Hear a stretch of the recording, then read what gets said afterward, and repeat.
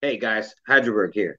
Tonight we welcome back dear friends of the show, Stephen and Leo from the Spoils of Horror podcast. They are here to help us rate and review 2022's Pearl.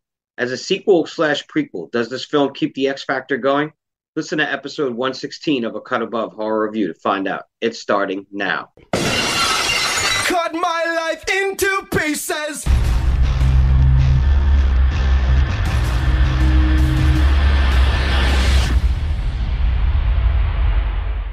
Good evening and welcome to A Cut Above Horror Review, a podcast where we review all things horror.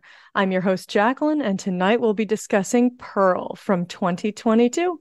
But first, let's meet everybody else on the show. A warm welcome back to our good friends, Stephen and Leo from Spoils of Horror. Welcome back, guys. Hey!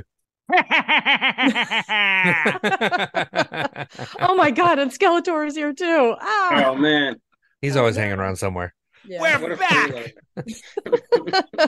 Surprise! I could not be more surprised. yeah. Nice to have you back, boys. It's been a few months. We haven't seen you since Barbarian, so I know And- it's exciting. We were really happy when John reached out to us and told us we had to keep this a secret. yes. So it was And a then lot of John fun. is the Immediately, best he at keeping disappeared. secrets. That's just weird. Yeah. So I think I was going to say he did kind of ditch us because he's not here right now. he will be. He will be. We must have faith.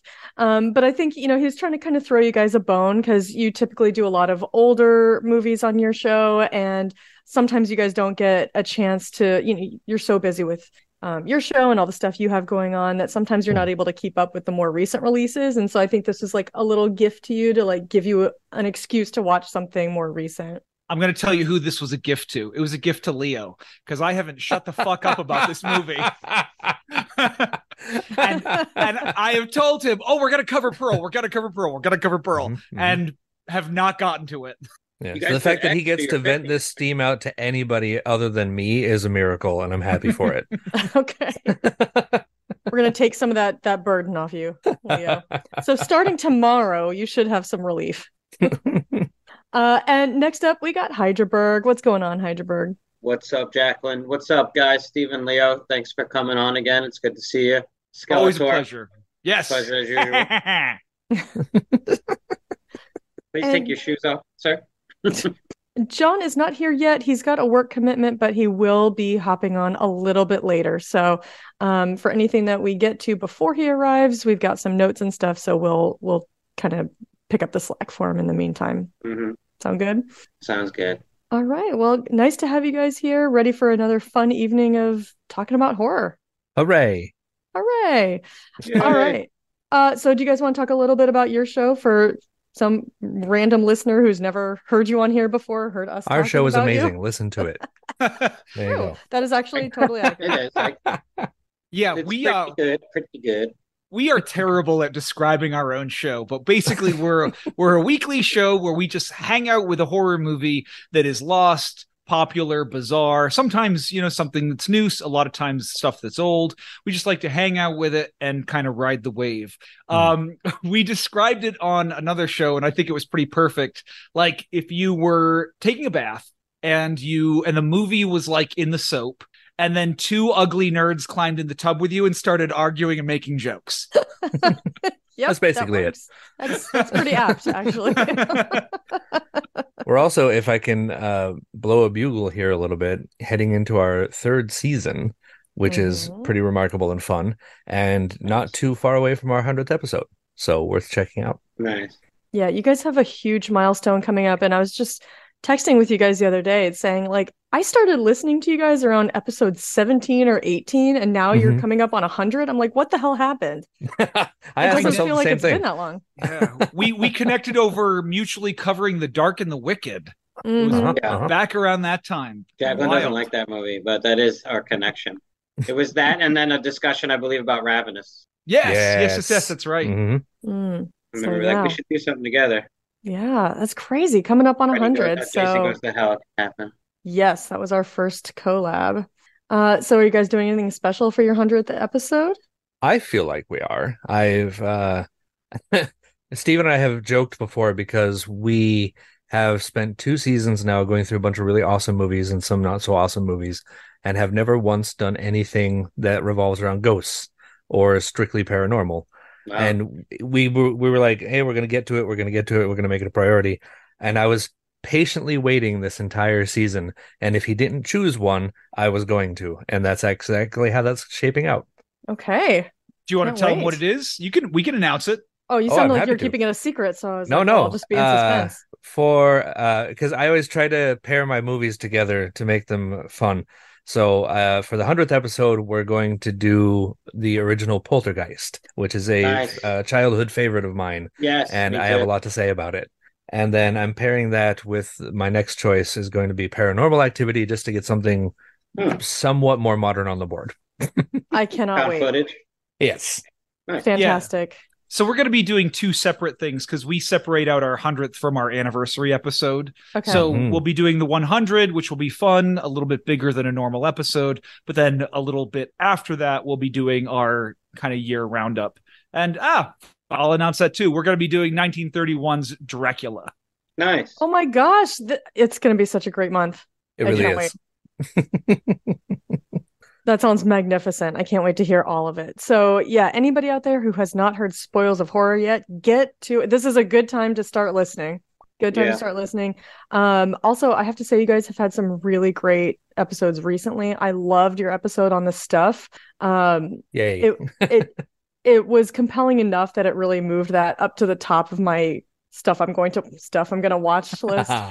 Just like when you guys covered The Howling 2, I was like, okay, the way they're describing this, I have to just get to it. A lot of times, because my movie time is so limited, that I'm like, Yeah. oh, this sounds like a really good movie. I don't know when I'll get to it though. But like The Howling 2, based on what you said, I was like, I gotta watch this now. Well, the pale light, you know. You just The have- And this stuff kind of was the same. And also Evil Tunes, both of those really I watched episodes Evil really made Tunes. me want to watch those. I did. I watched it.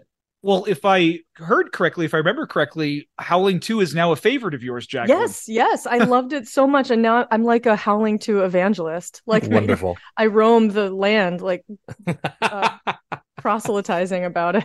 In You the have to pale listen. light. That's right. Mhm. Got a hunger that's emotional, so I Yeah. share it with Ooh, others. well done. Do you love Yeah. Christopher Lee? Hmm. Do you love naked werewolf orgies? Obviously. And listen So- to me. Yeah, exactly. That's how I begin my sermons. Yes. So yeah, a lot of great stuff recently. I love the stuff. I'm getting ready to start listening to Hard to Die. Is that what it's called? Yes. Yes. All right, cool. Well, I'm looking forward to that one. I haven't gotten to it yet because I'm taking a pause on you guys because I have something else that's new that I need to listen to first. And Hydraberg, I think you might have something to say about that. Yeah. I started a couple months back in like April, a little project that I've been putting together with Rob from Circle of Jerks podcast. He's been on our show for at least 2 episodes, Bad Seed and I think Prom Night.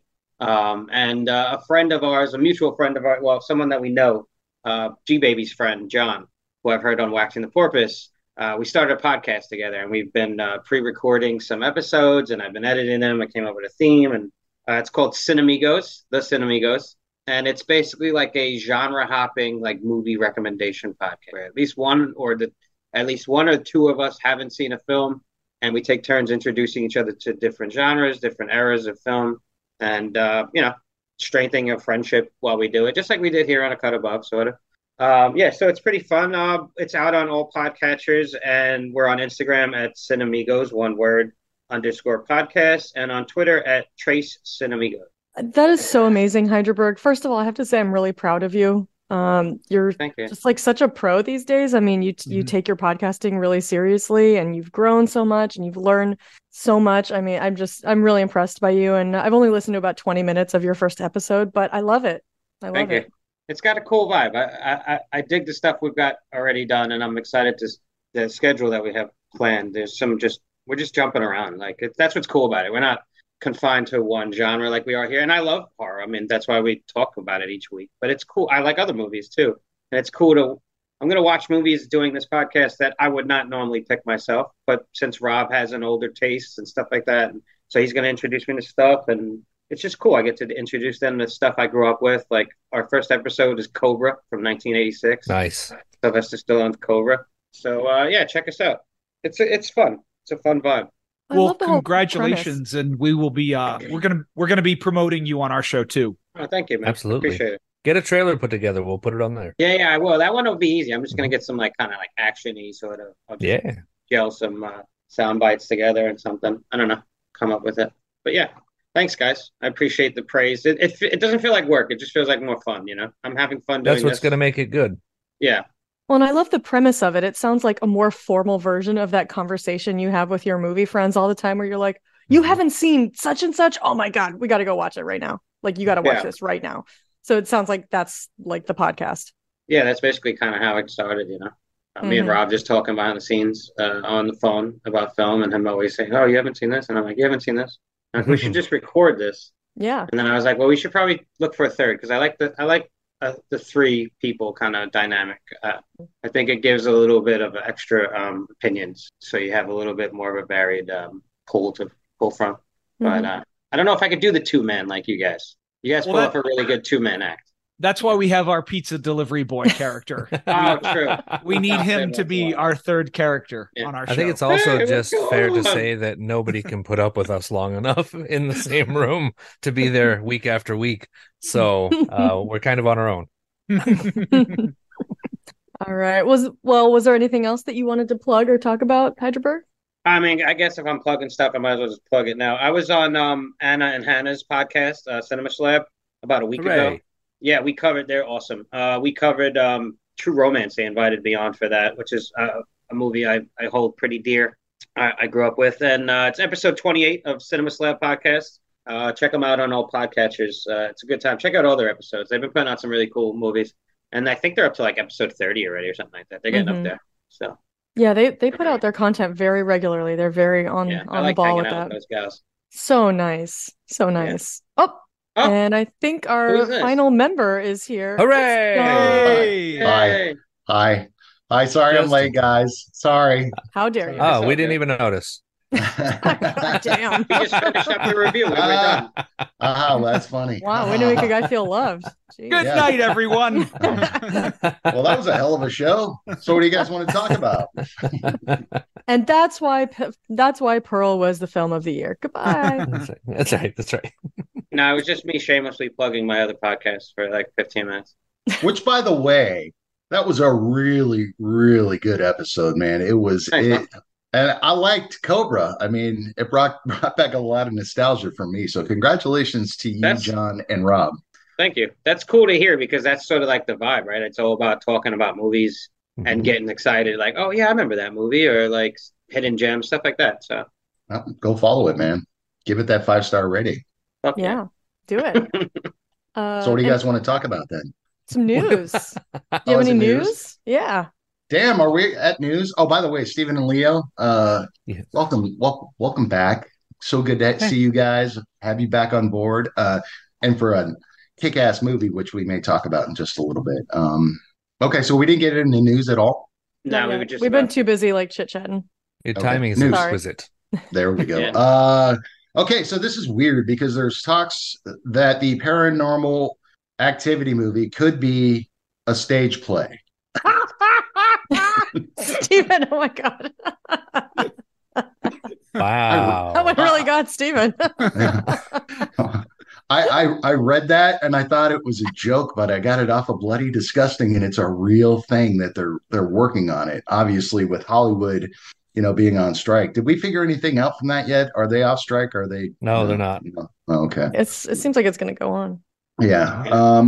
However, there will never be another Paranormal Activity movie with Jason Blum. He confirmed it. He's quoted as saying, it's been enough already. The past Paranormal Activity was terrible. Yes. That's bad. When, that's some nice, refreshing honesty. Mm-hmm. I don't know. That's interesting. Yeah. I'm trying to imagine how they would do a stage play. I pray to God it's a musical. I pray to God. The tech on that is going to be a fucking nightmare. I'm sorry. But... No, what if it's just like cameras? Just cameras everywhere, and you just see a light go on them, and that's means the ghost is there, but there's really no ghost. It means the ghost is there. I just want to see like that main girl like turn to the audience, like tape one step forward and be like, "There's something in this room." Mika, camera out of my face. with books on strings like floating around the room. Yeah, I know. There's no such things as ghosts. There's no such things as ghosts. Yeah, it all Do you think she could culminates. reenact that standing for like 6 hours over his bed, but like, the body moves a little Nobody's bit? gonna like, sit in a Yeah, theater but for fast 6 hours forward. watching her do that. No, I It'll mean, be could a- she do that fast forward where it's like she's Yeah. swaying a little bit, but like in fast Yeah. forward, Well, it'll be like a strobe light or a spinny light that makes it Oh. look like it's going faster. You're right. You're right. Yeah, they'll have the big clock, like the arms of the clock will be spinning in a circle to show time But passing. it's just the shadows of them on a spotlight. So it's like, And it all culminates with the Ouija board setting on fire by itself. There, we solved it. We wrote it. It's done. Mm. Good. Finished. Move on. how dare There- you make me think about the tech for this and actually make it work? Stop Now we can finally make House of a Thousand Corpses the musical. Oh, I've already done that. That's been in a notebook for 15 years already in my bedroom. 15 Nice. years. I don't like that movie, Oh, that's but I the would fan fiction. watch the shit out of that. Thank you. I like you I mean, say it has a notebook musical instead of moment in it. diary. That was cute. Oh gosh. All right. It looks like Final Destination 6 is happening. They just signed a big name from the horror movie, an icon, actually. Tony Todd is signed on to play the Mortician again. No other details have been released.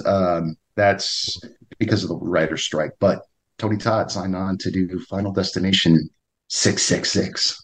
Talk about Nice. milking a series to death. Dude. But I I'm think saying it still works though. I think it really still works actually. I Because mean, the kill- the premise still works. the kills are always creative. They're always Yeah. fun. There's always the one or two where you're like, oh shit. And I'll they give stay you that. with you. I just think it's getting a little formulaic at this point. Oh, Like, absolutely. Well, yeah. Death has I mean, a plan, and it's always going to be this Rube Goldberg machine that sets shit off, and nobody Yeah. gets out of the way in time, and Yeah. over and over and over again until the movie's done, and then Well, they that's okay. pass it on to the next one. I do think it was very helpful when those movies found a sense of humor. Mhm. Yeah. Yes, I think I'll agree when with they- that. When they brought in a sense of humor, I do think it kind of gave a fresh energy to some of the later Mhm. ones. I agree. Yeah, I always had fun with them. I never hated them. I just think as CGI became more prevalent, it looked so dumb. I mean, it was just like was it 4 or 5 with the race car accident? Oh, I don't even remember. I know I that don't was a remember. race car, but I yeah. It's been a long time since I the kinda last stopped one. Like, around there's been a there, long like- gap. Yeah, I just thought the CGI looked bad, but the kills were. I mean, the deaths were always really cool. When was part Um, 5? I feel like that was like a really long time ago. I don't know. I have the box set up Ooh. here somewhere. Yeah, I'm curious. Hold on now. Cool. You got Why don't you Everyone's do looking it your up. next story and I'll Google it. okay. Well, the movie we reviewed last week, Brightburn. Yes, it is getting a sequel. Saw Told that. you. All right. Good timing. Yeah, hey, I'll check it out. Kind Yeah. of love that. Guys, movie. I totally planned that, by the way. I had an insider source that Brightburn was coming out. It was Botter from Shortbox Podcast. Bodder's your inside Yeah, he's source. into All Things Comics, and then he knew. He won't hear this because he won't listen to the episode after that one that he was on. But He just wants to listen to himself and then he's done. Yeah. but yeah, I knew Brightburn 2 Electric Boogaloo was coming out any moment now. So that's Thanks why. for bringing that up. And that is the melange of news I have. Oh What my a- God. And what a melange it was, if you will. Thank you. I should I should just state at the beginning of every news story. Well, the writers are still on strike, so this Yeah, may right. happen. Just the disclaimer, it's just the automatic. Mm. Exactly. All right, well, John, you Yes. guys ready to talk about Pearl? Yeah. Yeah. Yes. John, this was your pick. Would you care to Yeah. share with the people why you chose it? Yeah, I was trying to figure out another way we can get Stephen and Leo on because we love them so much. Spoils of Horror. Go check it out. Go follow them. Seriously, we do love you guys. Leo Um, laughed like he didn't believe us. It doesn't help that your listeners can't see this, but he's like drawing on his notebook, so he looks like he doesn't give a shit at all. Yeah. Way to be, way to be He didn't give a engaged. fuck. I Are thought you he was still taking figuring notes. out the technical aspects of paranormal on stage? Yeah. Just to be clear, my ADHD helps me focus more when I have something to doodle, and I don't. Yeah, I don't John. live in a world where I get people appreciating me on purpose because they want to. It's all usually horrible. So thank you. No. No, we do appreciate you. Very, very Appreciating you much. on purpose. Can people I- accidentally appreciate you? I guess. I don't know. Appreciate you, bro. Oh no, wait, you're not Damn the right it. guy. Side, I side. accidentally Fuck. appreciated you. No, I did pick this movie with Stephen and Leo in mind because I've heard quite a few episodes, mostly Stephen talking about this movie and Leo mentioning it as well. But it's a movie, it never flew under my radar, but it's always a movie that I had every intention on watching. I just never found the time. And I loved X. And after watching this, I am thrilled about Maxine when that comes out. So, Yeah. yeah, that's why. That's why. And I think, it just kind of meets our level of being able to do newer movies, even though it came out in late 2022. But man, I can't believe I missed this when it first came out. So I regret that, but that's why I picked it. And here we are. So it Mhm. did your pick did its job. All right. Yeah, certainly. Well, fellas, I think it's time. We must decide, does Pearl fuck or suck? John, I think you're up first. This movie is a vintage, feels like 1918, 1920, in a lot of clothing. However, a very kinky, fun, memorable. And I emphasize memorable because this movie it's a memorable fuck that I will go back to again because I liked it so much. Oh, Randy. All Mhm. right. Leo, would you care to go next? Oh my. I'm going to have to put this in the category of fuck, but with the caveat that it's one of those fucks you get when somebody has been extremely braggy about how great it is, and then you get into it and it's not the experience you were hoping for. the overhyped Okay. fuck, Okay. Exactly. Yes, the overhype. Mhm. the Mhm. dreaded overhyped fuck. I've done that myself. You have provided an I've, overhyped I've fuck. actually done that myself. Yes. Yeah. Mhm. Mm-hmm. What a letdown. Yeah. Steven, how about you, sir? So, as far as the Oprah hyping, that's not necessarily me. That could have been anybody. But let's just put that out there. Mm-hmm. But as far as whether this fucks or sucks, like two friendly ladies walking down the road in a black and white porno with jovial attitudes and hairy bushes, this movie fucks.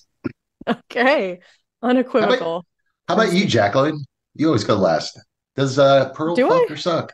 Well, I would say, as anyone would do when they come upon a horrifying scarecrow in a field with no one watching, Pearl fucks. Heidelberg, what about you? Yeah. This is a lay down I'm gonna have a similar one to you. This is a lay down in an empty patch of cornfield and make sweet, sweet love to its silent protector until it gets so hot and kinky, all that damn corn starts popping. Kind of fuck. This film fucks that hotly. Wow. It's a hot fuck. Damn. Okay. Popping that corn. Popping it. Popping that corn. Yeah, That's popping a- all types of things. Scarecrow stuff. So what are you guys doing tonight? We're gonna go pop some corn. Yeah. yeah, fuck It's yeah. gonna be popping. Never had a popcorn fuck before. That's interesting. That sounds a little bit sharp. Um, You ever seen Killer Clowns from Outer Space? No. Constantly. Yes. constantly. Every time I He's close just my running eyes. in a loop in his house like 24/7. I saw that movie in the theater when it came out, and I was with my brother, and we waited. We heard people, coming in and out of the theater. We waited to the end of it, turned around and looked. Nobody was there. We were the only Oh. two. So Oh what my we heard gosh. was people leaving halfway through the No. That's because the clowns got him, bro. Leo, you just made it out Clowns there. got him. A lot. The song from that movie almost made it onto my playlist this year, but I Mm. was out of space and I just had to cut it. So, oh well. the Dickies. I saw this movie in theaters. I saw Pearl in theaters. It How a was good that theater experience? It was good. I'll get into it with the review, but it was good. Yeah, I Oh. saw it in Okay. theater too, and I thought it was kind of an ideal way to see it. Yeah. Yeah, I wish I'd been able to see it in a theater, and that was just Same. one of those times it didn't happen. So I just Mm. watched it on Showtime or Paramount, whatever the fuck it's on. I don't know what it is. All right. I rented it on Voodoo. So Okay. UHD. Because you're a voodoo child. Voodoo. Wow, wow, wow, wow, wow. Nice. You picked that one right up. Thank you. John, Yes. shall you drop the spoiler warning so we can get into some detail? Oh, I shalleth droppeth it. We're going to be talking about Pearl from 2022 in its entirety. If you have not seen this movie, do yourself a favor, pause the podcast, go watch it, then come back to find out what we thought about it. Yes, please do. Please. Heidelberg, do you have a I'm aware. popcornish reach around for us? I have a reach around, popcorny reach around. Popcorn. By I the got way, a it's little very. kernel stuck in my throat. Oh, yeah. Better moisten your throat a little bit. Yeah. There. What were we gonna say? I was gonna say it's nice and fitting that Rob from the Circle of Jerks is pairing up with the master reach around guy. Yeah.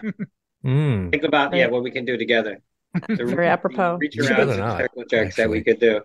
Yeah, you gotta Explosive. somehow tie that into the show. The jerky reach around or something, the circle-y reach around. Well, Yeah. the reach around is a It's cut above a exclusive. cut above exclusive, and I don't really want to add poems to another podcast. It's a lot of work sometimes. That's true, yeah. Right. He's only one man. Yeah, It is. but no, yeah, I have a reach around for this film though. Please. Mhm. A cut above exclusive. The Heidelberg reach around. All right, ready? Yep. Farm life ain't for some. To a girl named Pearl, it was no fun. Towards fortune and fame, our girl she'd run, at least in her mind. Her mother at first seemed unkind, but she was only afraid of the face her daughter wore behind. That mask of naivety and innocence. Murder and bloodshed became a common instance. All of Pearl's troubles now past tense. In her mother, Pearl saw a mirror. Alone on this farm was her own inner terror. A connection to her roots she must sever. Pearl not meant for this life, she craved something greater. Bodies chopped up and fed to the gator. A girl's best friend by the name of Theta. A daughter who expected the world. As the projector kicks on, the room starts to swirl. Visions of murder from her mind they unfurl. A gem meant to shine more than mother of pearl. A trail of blood led to an audition. Failure at that only worsened her condition. A sit down with Misty cause she'd listen. Now off of the axe her blood it glistened. Howard came home, walked right into the kitchen. Pearl greeted him with lemonade. In the dining room her parents displayed. With a smile to make you shudder, this is the home that she's made. Very nice. Well So done. Like a good. whistle in my throat though. It's like weird. Anyway. Can, Yeah, can I like add, corn. yeah, let me add something real quick that Leo said about the overhypeness. Because the one, I mean, I didn't read a lot about the movie. I kind of knew the premise of it, that it was a prequel to X. But Leo, you had mentioned there's a little overhyped to this. I thought the monologue, because I heard a lot about that, I didn't know what was being said. But when I watched it, I was enthralled. I mean, I kind of went into it with the way you felt about it. Maybe not that scene in particular, but maybe the movie itself being overhyped. But I thought, that monologue nailed it. I mean, Mia Goth to me, and I'll bring this up anytime I see beautiful acting. Mia Goth can do no wrong now. I mean, anything that she is in, she is spectacular. And that monologue was awesome. I agree Okay, with so we're that. jumping right to that, but I want to hear. Yeah, I want to hear Leo's response. It's an unfortunate thing. I would have preferred to see this in the theater. I think Steven's right on the ball with that. It's probably the better way to have watched it. I just didn't get around to it. It was one of those moments where never really hit, and caught it on streaming when it came out finally. And I think as much as I tried to avoid spoilers and everything else about it, there's just so much of exactly that. It's Mia Goth is a new horror goddess, and this movie is the pinnacle of everything that could be, and this scene and that scene, and you just can't help but hear those things. And as much as I try to tune it out, I go in expecting something earth-shattering, and it just doesn't get there, because how could it? And it's why I really, really try to avoid these things when I see a movie for the first time, especially when I see it late, because I don't want to have it clouded by other people's assessments before I get to it. So just to makes total clarify how this all happened, I was not the one that overhyped this, because You're not the only one. I would start talking about Pearl, then I would throw my hands over my mouth, and then I would run out of the room. Oh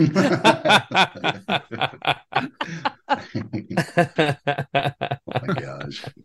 So I think like Leo, what you said, John, it's just mainly her performance just stuck out to a lot of people, that I think a lot of people came out of the theater and or their first viewing of this film at home saying, man, this woman can act. Mhm. Yeah, and there's something about dual roles, and obviously we have to throw in some X mentions in here just because it is the prequel to Of that course. movie. The fact that she played dual roles in X, but she was a singular role. She was this Pearl character in X. It was just like it let her, she could have sank in this movie. I mean, like the character of Pearl could have sank throughout the movie, but she didn't. I mean, she was always up to 11. It was Yeah. almost like a female version of Nicolas Cage. I mean, Uh, never letting off the gas. I do think the film kind of rests on her shoulders as far as, but she is surrounded by some great actors as well. Like the Oh, for woman sure. that plays her mother is incredible. But I Mhm. Mhm. do think Mia Goth carries the film for the most part. I mean, she's meant to. So I think, yeah, and this lesser actress would have maybe bombed or dropped the ball a little bit. And there was a lot riding too, because it's like, well, we're going out of X being like, well, what is this movie going to be about, you know? And I went into it a little apprehensive because I'm like, all right, it's a prequel. They kind of drummed it up on set as like an idea, but hey, Kill Bill started that way too. You know what I mean? And I love that movie. So, and then I went into Pearl almost, I don't know, like it's hard to weigh that next. I don't know where they stand as far as like which one I like more. Yeah, That and is Jacqueline. something that's something that I've thought a lot about is which one of these movies I like more because I like them both a lot. And I think that X has themes that interest me more, but I think that Pearl might be in my mind the better movie. Yeah, I Mhm. think it's better, like visually and the stuff that they achieve with the theme and thematically, how it's like an old film. You know, the way it's shot, we get that old title card with Ty West's name. It's really cool the way it's done. I just love the aesthetic, and I do think I enjoy it. I think a little bit more than X. X is just your kind of garden fare, like it's a slasher Texas Chainsaw homage. It's got stuff to say. It's really well made. I just something about this because this is more like a character piece. I kind of like that we focus on just Pearl and how deranged she is. Like this farm girl fantasy sort of like character. I don't know. It's just an interesting character. It's way more interesting than her character was in X as Pearl. Like I wasn't as interested in her then. What do you Like, think, Jacqueline? You guys like somehow zoomed right in on everything that I have the most thoughts about. Like I don't want to just like dominate, but um I I have to agree a little bit with Leo that some of the hype and I kind of tried to avoid it too. And I didn't specifically hear anything about the monologue. Like I didn't know there was going to be this like enormous monologue. Um but I was texting with Hydraberg immediately after I watched it, and I said to him, I really enjoyed this movie. mhm. Um, the only part I'm not so sure about is actually Mia Goth's giant monologue. Hmm. And To which I said, you're "What?" fucking crazy, is No, what I I didn't say. I said. just said that's one of my favorite parts, and you're like, I knew you were going to say that. I know, I was just trying to like make it a little more humorous. But I will say, however, so after I watched the movie for the first time, watching it for this was my second time. After I watched it the first time, I felt like the writing of that monologue was a little bit too freeform and like a little bit rambly and not as focused as I would have liked. I feel like if it had been a little bit more focused, it might have more like clearly revealed aspects of her character, because I felt like there were competing again, this is the first time I watched this. I felt like there were competing ideas in the monologue about her singular desire for fame and fortune, like this, like she wants to be a star. But by the end of the monologue, she's saying like, "Oh, all I want is for you to come home and we can make a home together." And that seemed to be really at odds with what she was saying. And so I felt like there was just a lot of words in this monologue and I didn't feel like the message of the monologue really warranted that. I felt like I wanted to trim the fat a little bit because I felt like the message was a bit. So that was my issue with the writing. I feel a little bit differently about it after the second viewing. I feel like those two competing ideas that I perceived the first time I watched it aren't really so much competing as like shifting. So the way I interpreted her monologue, and we can discuss this. I don't know if you guys agree or not, but I feel like at the beginning of the monologue, she's really still harping on that I need to be a star. I need other people to love me and get as much adoration as I can to make up for all the suffering that I've gone through and the isolation that I've gone through in my life on this farm, right? Which is what she's been saying from the first scene of the movie. It's like, I want to be a star, right? But then I kind of I feel like I understood it better the second time around, where by the end she gets to, I want Howard to come home because all I ever really want is to be loved. And so I think she herself comes to like a more honest place by the end of the monologue, where she's telling herself she wants to be a star, but I think what it really comes down to is she wants love, and the desire for stardom is like a misplaced desire for love. And through her talking, she kind of leads herself to this place where she realizes the heart of what she really wanted. She doesn't really want fame and fortune. She wants that so that she can feel loved in her life. But really, that's kind of an empty sort of love that's not really fulfilling. And she gets herself to a place where she says, like, I just want Howard to love me because I don't have that. And what's the line she says? Like, I've been having such a hard time without it lately. Without it, yeah, lately. Something and then like that. This all does come off of the heels of her failure at the audition too. So I feel like that definitely helps her make the turn of like, her mother's voice is ringing in her head of like, you're gonna fail. Like, right. And it's her mother's corpse that she sees at the audition, which is great, and all the people that she's killed, and Howard's dead body as well. Yeah. There's a great contrast. Oh, sorry, Jacqueline. Oh, sorry. And I'll just say this one other thing. So that was like the writing aspect of it. In terms of the acting performance, that's where I still felt a little bit not 100% even on the second watch. X was really kind of more of an ensemble piece. Like, yes, her role was major in that movie, but there were other really major characters too. And in this one, you guys are right. She's really asked to carry this whole movie on her shoulders. And I think Mia Goth is a very good actress. But I don't think she's like a great actress yet. And I think there's something about her performance that doesn't totally ring true for me. I don't know if it's the absolutely like continuous nature of it. Like, I find it a little unnatural that she talks and talks and talks for like 7 minutes and there's no break in, or there's no like shot of Mitzi's face. And I like that. I like the awkwardness of the scene. It's and I almost think it almost feels like Mitzi would have gotten up and left at some point, and she's just like kind of talking to herself. That's what I thought for a moment the first time I saw this too. I'm like, there's no way they're gonna pan back and this lady's she's still there. Right? She just dipped. But she is. And she's appalled, but she's sort of like, oh God, how do I get out of this situation? I think there's a certain gravitas that she doesn't quite have yet. And I think also, especially compared to what I think is the best acting performance in the movie, which is the mother. The mother scene is amazing. Her monologue, it's not, I don't know if you call it a monologue, it's much briefer, but like a rant.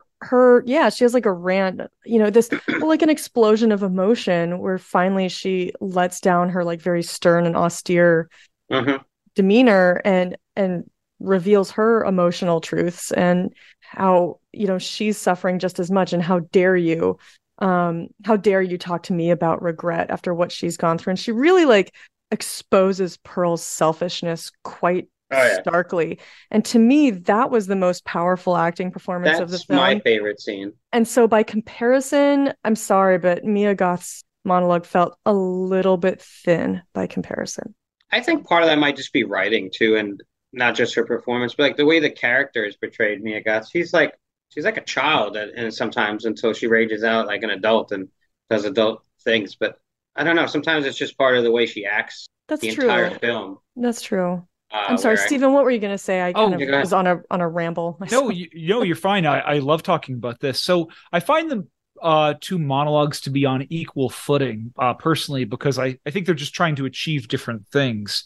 With the mother, which I agree, she's a fantastic actress and she did not get the credit she deserved. The mother in this movie is fantastic, but she's unloading all this like pain and regret and anger and resentment that she has towards Pearl. And we're actually getting to see a side of her that we haven't gotten to see because all we've watched is her work and work and work. But then the other monologue, I disagree slightly. I find this to be a home run. This monologue is meandering because she's just talking out of her heart. And she's just saying the things that she feels like she hasn't been able to see. And there's this constant through line of the movie of her not wanting people to see her for how she really is. Every time a character says something about her, about who she really is, when the mother says it, shortly afterwards, the mother catches on fire. When the projectionist says, when he sees her as she is, she kills him shortly afterwards. And so I think that I don't know what else I would have wanted from her performance to nail this idea of I am sharing with Howard, even though Howard isn't there, who I really am, and seeing whether or not that's going to be accepted by the person who hears it. And she sort of just gets lost in it, right? Like, so she knows she's talking to Missy for a minute, but then there's a chance, I think, in her mind too. Like, she may never see Howard again. He might be dead in the war. Like, we don't even know yet. And so, like, she's just sort of, like you said, she just gets lost in it and just starts unloading.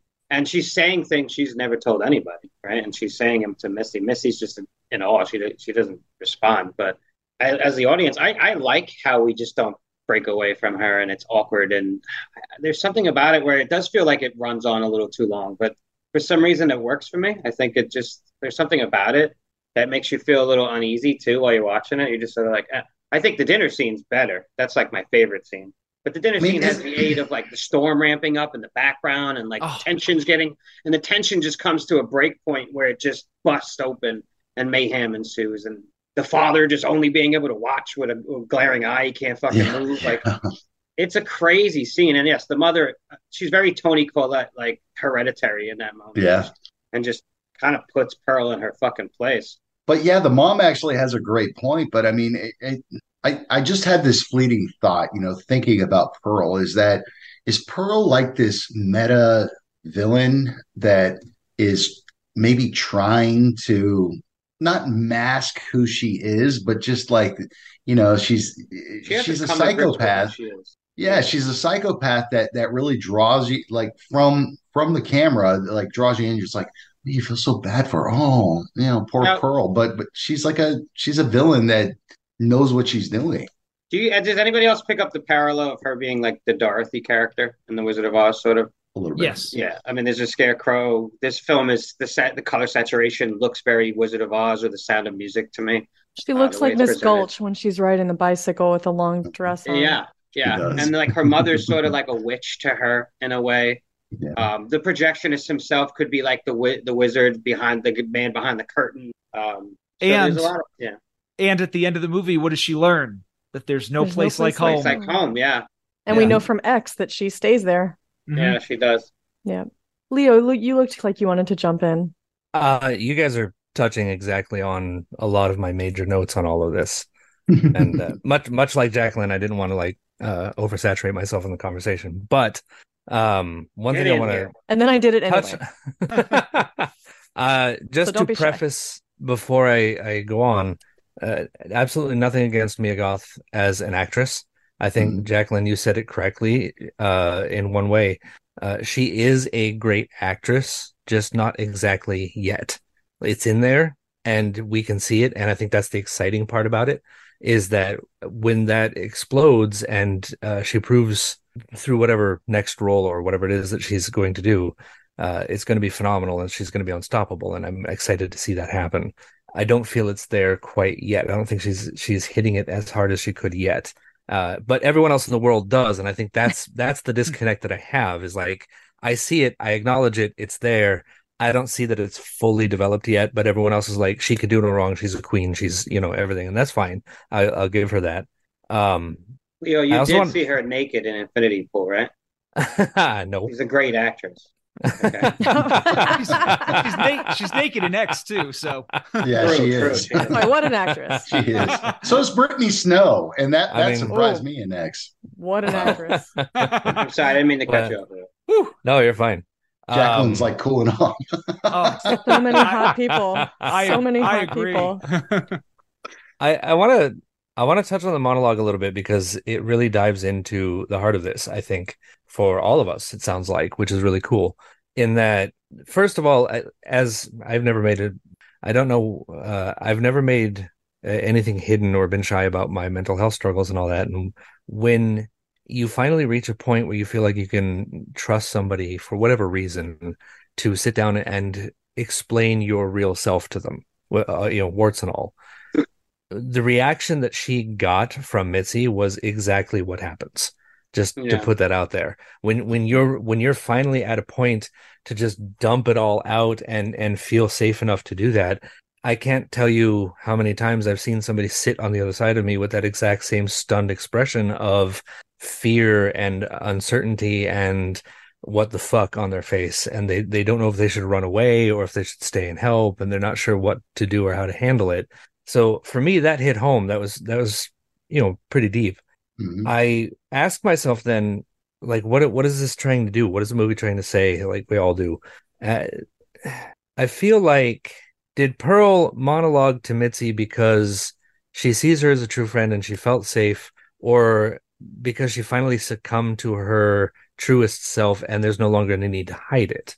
I think it's And the then that- second. I think it's the latter. Yeah, right. So when you get to that point and your mind is like, time to let go. We're just here now. That's all there is. And I start thinking to myself that Ty West is making movies, and this is not to take away from the great character study that this movie is. I don't think it's about Pearl or Maxine or any of the other characters as much as it's about movies and their effect that they have on us. Like, all the details point to this for me, even as far as she's naming all of the pets on her farm after Hollywood stars, Yeah. like the influence that the movies have on her, the hold that they're taking over her is evident, and it's consuming her life, and it's giving her these delusions of grandeur, and it's a really Maxine palatable... had the same issue. Exactly, right? But there's the thing is that Maxine had, I'll use the movie terms, the X factor. Pearl did not.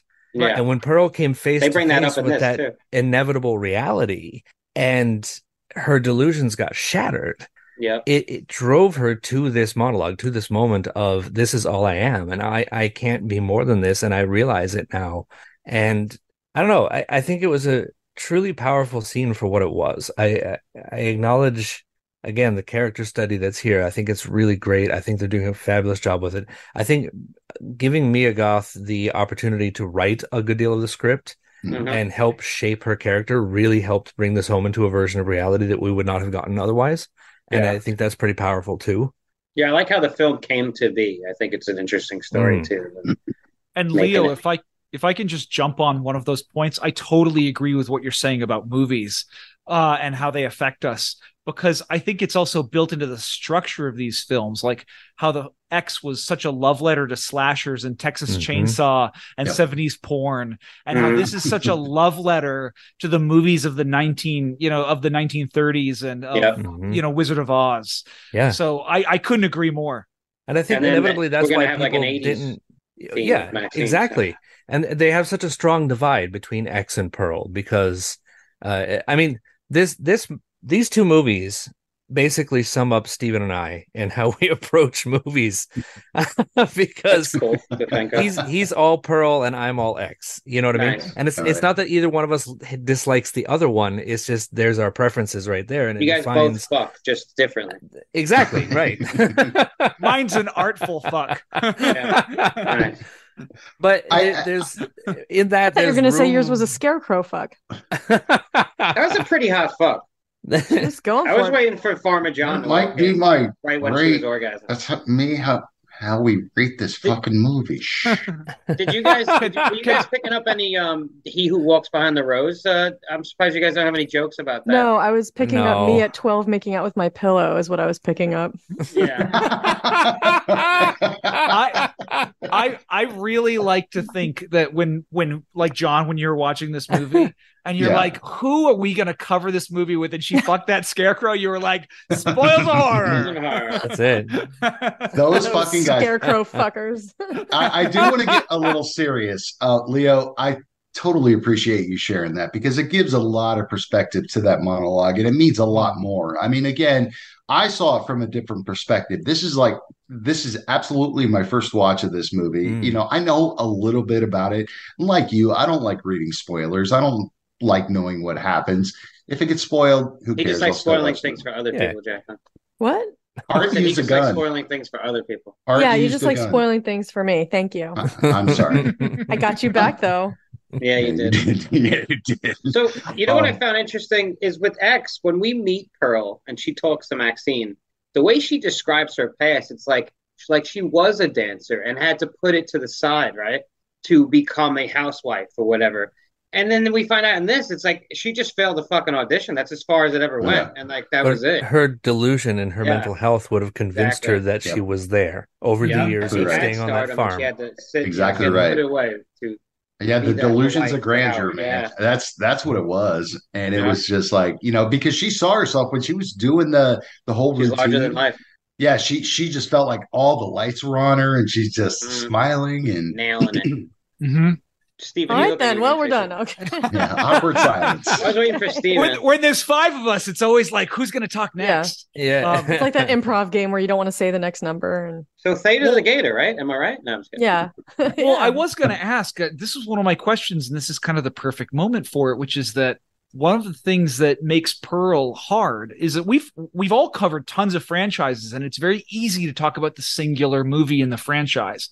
I think it's very hard for Pearl because these movies, for me, they made each other better because Yeah. because And they're not seeing done yet. seeing X made Pearl better, but I watched X afterwards, and seeing Pearl made that better. Nice. I think Yeah, I like it haven't made me watched want to X watch X since. again. Yeah. Yeah, I haven't watched Same. X since I saw Pearl, so I'm gonna have to check that out. Yeah, I'm going to watch X again, and I am actually really excited about Maxine because Oh. 80s. Come I on, can't all wait. of us are about the same age. It sounds like it's gonna be Yeah. like a slasher whodunit. It sounds like it's supposedly based around some kind of murder mystery. Like she's gonna be embroiled in this like maybe mystery of like girls getting killed, like actresses or I don't call girls or something like that. Are She's you gonna be guys involved in. gamers? All of us have played video games, right? Jacqueline, yeah. have you played video? Okay, I'm no. no. This franchise or these three movies feel like it's like a Grand Theft Auto. Everybody loves, or like you have your favorite, right? So it's Like they Grand jump Theft around Auto different 4. eras, Okay. yeah. Yeah. And then Yeah. Grand Theft Auto Vice City, which by the way, that was my favorite, or Grand good one. Theft Auto San Andreas. But I mean, it's just like pick your poison. You're gonna have fun with it, And Well, again, Leo, it's true. you have such valid points about this. Same with you, Jacqueline. As far as is Mia Goth on that peak of greatness? Absolutely, she is. But she's just got to do that one extra thing. And maybe it's Maxine. Maybe it's Maxine that just really takes her over the top. To me, this performance at least should have got nominated for an Academy Award. I don't care about any of that.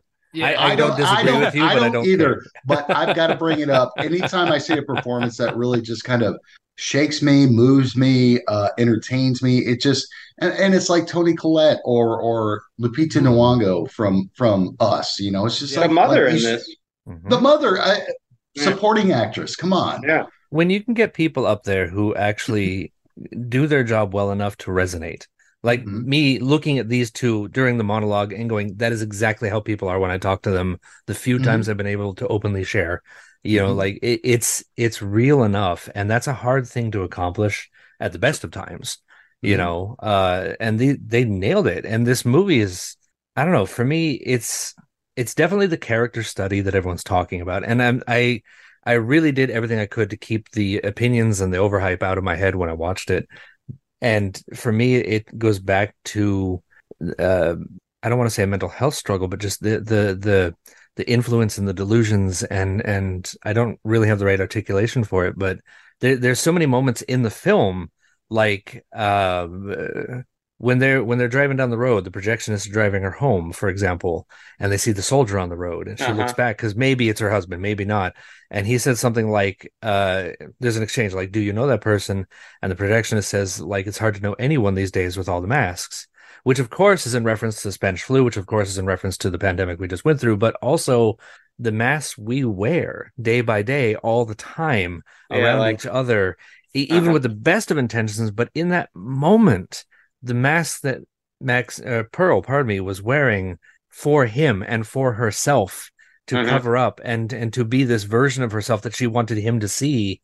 And the metaphor of the mask is just deeper and bigger play than simply the little paper mask on its own. And that goes throughout this whole film. That's such a constant theme throughout this whole movie.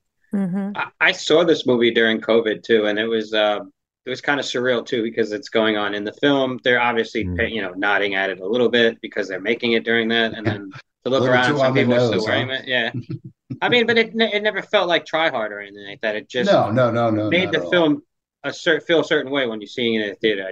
It kind of sat with me for a minute, like, damn, we're dealing with this right now.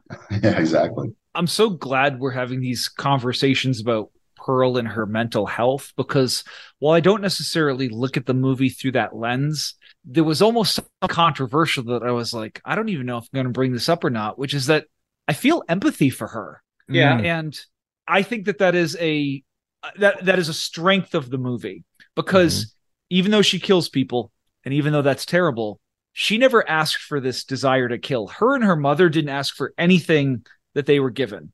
And for me, in my interpretation of the movie, Pearl's desire to kill is a nature thing, not a nurture thing. It's something that was within her at some point. No one knows why.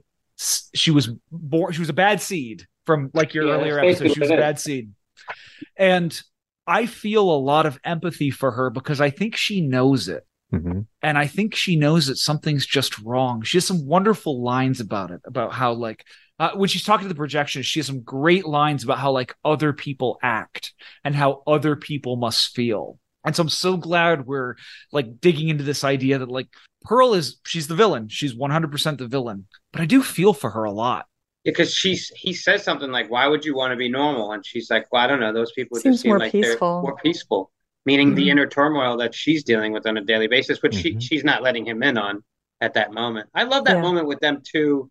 Like, he gaslights her, but I love the moment of, like, him giving her the frame of the picture and how elated she was about it, and just, like, the conversation they have about, like, it's admirable, you take care of your folks, but, you know, you got to live for yourself, which is, like, true in a sense. But, you know, he's sort of gaslighting her too, because later on he obviously gets laid. But I don't know. I didn't take that as gaslighting. I took a little bit. It felt like genuine, but also a little bit, because then he's like, "I could see you on the screen too." You know, I was taking that as him flirting with her to get her back in there and have that night. Yeah, with that's her. what I took it as a little bit. Yeah. I don't think the guy's like a total creep, but you know, I like how he shows her the Stag movie. Why don't we watch this? You know. Also, I got a quick note for the Stag movie. It's you know, it's an early porn basically. There's a guy, he's like groping a woman up her dress, and then, like, he's like rubbing her bush. And I'm just like, what are you doing, bro? Like, his hands are just like rubbing one spot, and she even touches his hand. Like, I'm waiting for her to guide him, and I'm just like, bro, what are you doing? He's got no technique. That's all. He's just. Yeah, I was just. It was like 1915. Men were not aware of the existence of the clitoris yet, so I could tell. Oh no, that didn't exist. Yeah, the clitoris. The same way therapy didn't exist back then. Just women just were a fad. emotional and had to be dealt with. Hysterical. You know? Women's orgasms is just a fad. That's Hydraberg, you're asking a lot from a porno that literally had the girls just frolicking in a circle. But I do like the scene of her, because she's so, like, childlike a little bit in that moment, because she's in the movie theater too. She just loves the pictures. Well, I think also, again, you're bringing me to, like, another question I wanted to ask you guys, which is that, you know, X is so much about sexuality. But Pearl, I think, covers that same ground in very maybe subtle and not so subtle ways. And so it's about identity too, right? You know? Right. And so I think that this scene where she sees the porno is such like I don't know, maybe like a shadow to what we're going to actually deal with in X. I'm kind of curious how you guys read this. Because he does talk, he says something like, "Oh, these movies are going to be it. Like, it's going to revolutionize the theater, the movie industry," which he's right, but he was like 60 years too early. But he's right. And then Dwayne says something similar also about VHS and porno. Was Dwayne the cameraman in X? No, Dwayne was the Wayne. I'm sorry, Wayne. Wayne. Oh, Wayne. Yeah, he was the film guy, the guy who I don't remember producer. Was running the show. Yeah, and there's a mention of the X Factor too. I do like when she fails her audition. He just says, like, "We're just looking for something with, like, more of an X Factor." And I kind of thought for a minute, like, should I Google? Was that even a fucking term used back then in the 1918? But I don't know. Did you get out your etymology dictionary? I didn't want to harp on it. I'm like, Steven will get on there. Yeah, when we cover this on Spoils of Horror, we'll spend 20 minutes on that porno. Yes, you will. So that was actually Can you invite me on for that show? Let's go watch a Stag film. Yeah. One weird thing, and you say that, like, she doesn't know certain things she's doing always, but the bathing in front of Dad, it's weird. It's never, like, overly sexual, but it's sort of weird. I kept waiting for it to get weird. Me too. I think a lot of what Pearl does is calculated, but not in a malicious way. More like her demons are controlling her kind of way. Yeah, like she doesn't see anything wrong with it. She doesn't. Yeah. Well, I don't even know if it's because Mom does. but she doesn't say anything. But it's the way she walks in the room and kind of interrupts it. Yeah, I just think Pearl, like, I don't know, like there's that scene where she's praying before the shooting star shoots across the sky, and she doesn't pray for her family. She doesn't pray for her dad's health. She just prays to be a star.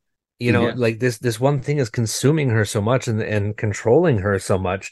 I don't think that she's fully aware of some of the things that she's doing, and yet she does these things like killing that goose and feeding it to the gator and getting her dad out on the dock and, you know, tempting the gator and things like that are absolutely calculated to meet an end. Well, you know what that goose did, right? It interrupted her show that she was performing for the rest of the fucking program. goose. Yeah. So she fucking had to put it down. Damn you, Betty Davis. I love the moment with the gator too and the dad, because you're like, as an audience member, I'm like, she's gonna feed him to the gator. I mean, we all know what the gator does, and we've seen it in action in the last movie too. So we're like, oh shit. Did we ever get word on what the dad was, what his ailment was? So I never said. I thought there were kind of two possibilities. I thought it was tuberculosis or something. That's what I thought, yeah. Oh, well, maybe I was off then. I thought either he contracted the Spanish flu, and I don't know what the Spanish flu, like what the, you know, effects on the body were. He didn't speak any Spanish the whole time, so I didn't think so. So racist. God. Yeah, it was. It's been a while since you set me up for a good one like that, Hydra. I thought either he had some kind of like lingering effects from the Spanish flu, or I thought that maybe he had syphilis, because when Ruth, the mother, is, you know, she finally loses her cool and she like kind of is berating Pearl and talking about you want to go whoring around and dancing with these girls and contracting who knows what kind of disease and spreading it around. And then like just a beat or two later, she says something about, you know, just like your father. And I think she meant the disease that he picked up. Right. I know. And so like it's, you know, it could have been innocent, like could have been the Spanish flu, like just the germ that's out there. But it was just a couple of beats after she's talking about Pearl whoring around. Yeah. And so, and syphilis could have like really devastating effects on the body. Like it can, yeah. And so ask Al Capone. So I thought it was the way she takes care of him. I just thought that was a possibility. That's all I'm saying. I never picked that up, but who knows? It explains a lot about why she's so germophobic. Like whatever reason it is, whatever he contracted and came down with, the fact that it changed her life so drastically that she became, as she said, his mother or his caretaker rather than his wife, and destroyed whatever future she had planned. Then anything that could bring germs and disease into the house was forbidden, and she was very, very paranoid about it. I think she's also scared of, because of his health the way it is, like it could get worse if she brought anything else into the house. It's a really interesting theory though, because like the idea of him getting an STD is so like in theme with these movies. Yeah, with the other movie too. Yeah. And also we've been talking about like everybody's performance, and even because he just sits there, it's kind of like you forget about it. But like what's the actor's name? Sunderland? Matthew Sunderland. Like he's really good. He's in this great. role. There's moments of like pure terror in his eyes and his face. There's that moment in the kitchen, just in general, like the dinner scene, which is just amazing. I love that scene. I love the fucking thunderstorm, the rainstorm in the background. It can seem so hokey, but it works perfectly for that part. And when she comes out of the basement, having dropped her mother down there, the look on his face is just like, he's like, I don't know what to do. And then she leaves him there.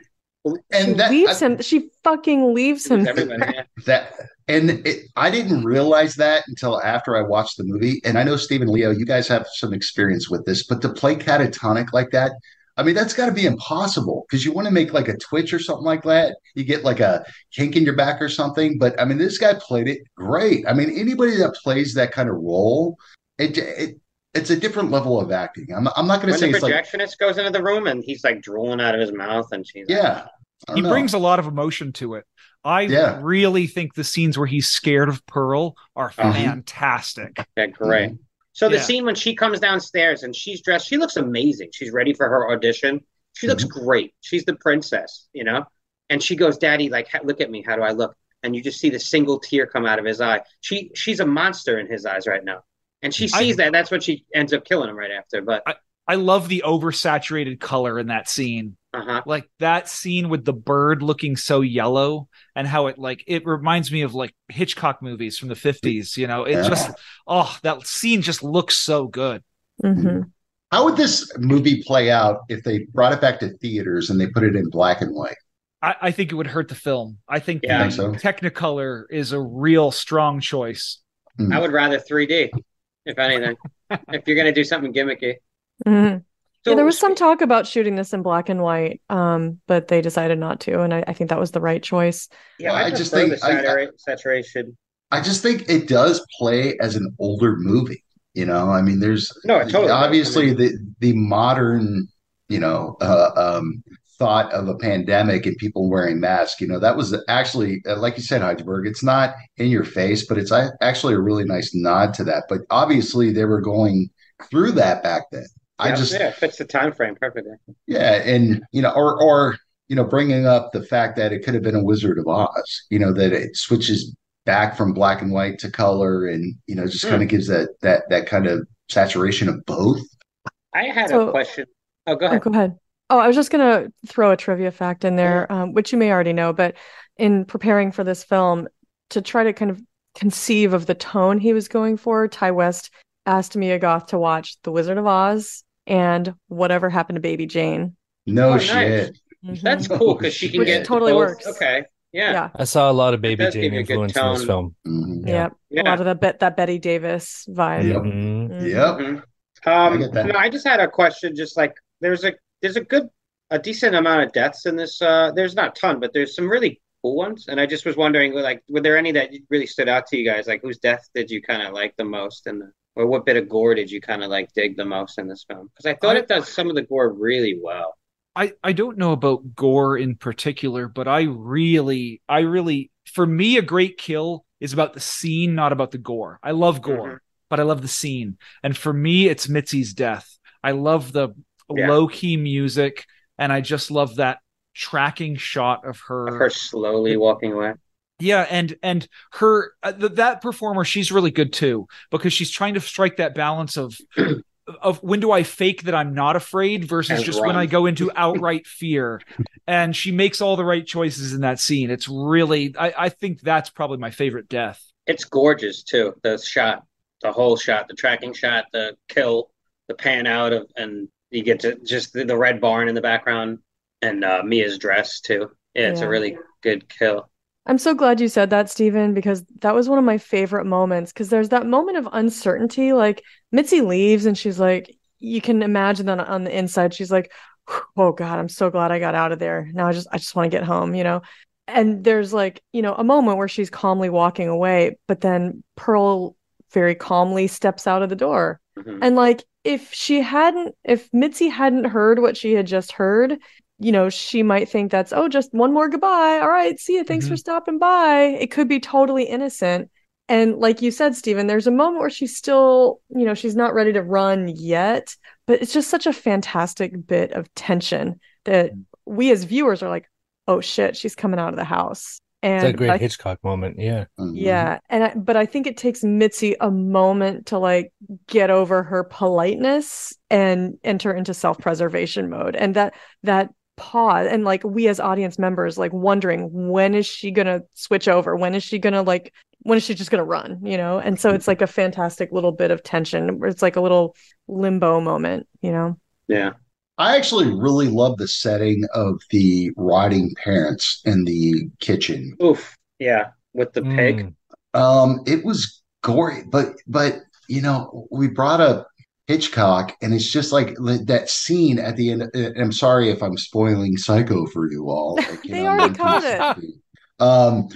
But yeah, I mean that reveal of the mom being dead and just a skeleton, and Norman Bates was the mother. But the fact that like it would be like if Norman Bates had just freshly killed his mother, and she's sitting at the table and he's having a sandwich with her, and she's just sitting there, and it was like it reminded me of that. I like that whole buildup. Yeah, and if that shot was in black and white, like if they intertwined black and white with this Technicolor, I mean, it would have, I don't know, like for me, it would just added a little more to it. Maybe. I do like that scene, and there's like a build up to it where we get to see Pearl like cleaning up the mess. She's cutting up Mitzi's body, and it's like fucking just the axe is just going right Oh through, yeah. and like the camera's just like leaning into it, like check it out. And then she's just like tossing her limbs into the lake for the alligator, and it's just so like oh god. And then we see her like she drags her mother's corpse upstairs and sets her up with dad and the pig. I love the mother's death, but like her actual death, I guess happens off screen. But like the fight and her being lit on fire, and then in order to put the fire out, she's Pearl throws scalding like hot corn water onto her to make matters worse, Mhm. which like scalds her too. But I guess his name's Johnny, the projectionist. Because on my notes, I just kept calling him the projectionist. I got tired because Did they ever say his name? he says something au revoir Johnny or something like that. I thought he. When she pushes his body Yeah. into the lake, she Yeah. says au revoir, Johnny. But I could Okay. never tell if that was like a joke. Or Or- saying Yeah, I thought that was yeah. just a Hollywood thing. I didn't know Yeah, that I was couldn't his tell, actual so I name. just kept putting him as projectionist. And Hmm. but his death, I thought was pretty cool. Just like it's coming, but like I thought she was grabbing an axe maybe or something, and then she comes in with a pitchfork and just it was kind of visceral. I just liked how he's got stabbed and then like has the car and drive and starts like rolling forward, and then Yep. when he falls out and she just like fucking gives it to him right in the face and then leaves him like that. That's what I loved that she leaves him like that. And all the things that she's screaming too of like, you're not gonna keep me here. Yeah, yeah. You're Yeah, not gonna anybody- keep me yeah. here. Yeah. I love too when we mentioned the cornfield when she rapes the scarecrow, but I love the moment and before I love the shot of like her going up on the post and going like face to face with him, and it's sort of like romantic looking. It's weird like the way it's shot, and she like is in his face, and then when she gets him on the ground and she goes I just like how she just bugs out and just goes I'm married. Yeah, I wanted to ask you all. So that was like one of the parts that was in my notes. Yeah. So that scene is so easy. Like if Leo and I were covering the show, we'd do two things with that scene. We'd make a ton of jokes, but then we would actually talk about it. And so my question is, what does this scene do for the movie? I think it works. I think it's actually a great scene. I think it says something about Pearl, but I'm curious from you guys, like, what do you think this scene is in the film for? The I yeah, the scarecrow scene. I actually think it adds to Pearl's psyche. Yeah. Again, Lee, you were talking about mental health, so it's her psyche of just getting attention wherever she can. I didn't put a lot of thought into it because, like, for me, I want to watch this movie again and maybe pick more up on what that scene was about. Because to me, the thing that captured my eye was the realistic look of that Oh, the fucking scarecrow. scarecrow. yeah. The It was creepy scarecrow looking. looked like a corpse with I its felt like eyes they did closed that or on eyes purpose, like just for that role, sewed together or whatever. It was like Yeah. to me that scarecrow looked fantastic, and I just went, dancing okay. with him. And then we had a fuck scene with the scarecrow. And it plays on like you said, her psyche, her runaway imagination. She's Sure. just lost in it. You know what I mean? Like, and also her fantasies too. As a young lady, her husband's away, and she's having a little moment here. It's make believe, Mhm. but she gets into it, and even her own conscience, where she says, "I'm married." There's moments where she has moments of her conscience where she looks back in her bedroom and sees her husband's picture. Like, there's little moments where Howard comes into play. Like, See, I think it yeah. goes deeper than just a surface level psyche thing, because I think this film at this moment needed to show you in her mind. It needed to give you that look of what she's struggling with and the demons she's fighting, because until now, nothing very serious or weird or untowards happened. It was Mhm. just her little farm girl struggling with an overbearing mom and having visions and dreams of being something bigger than she was.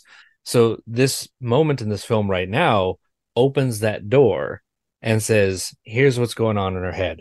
Here's how her brain is a little wired different.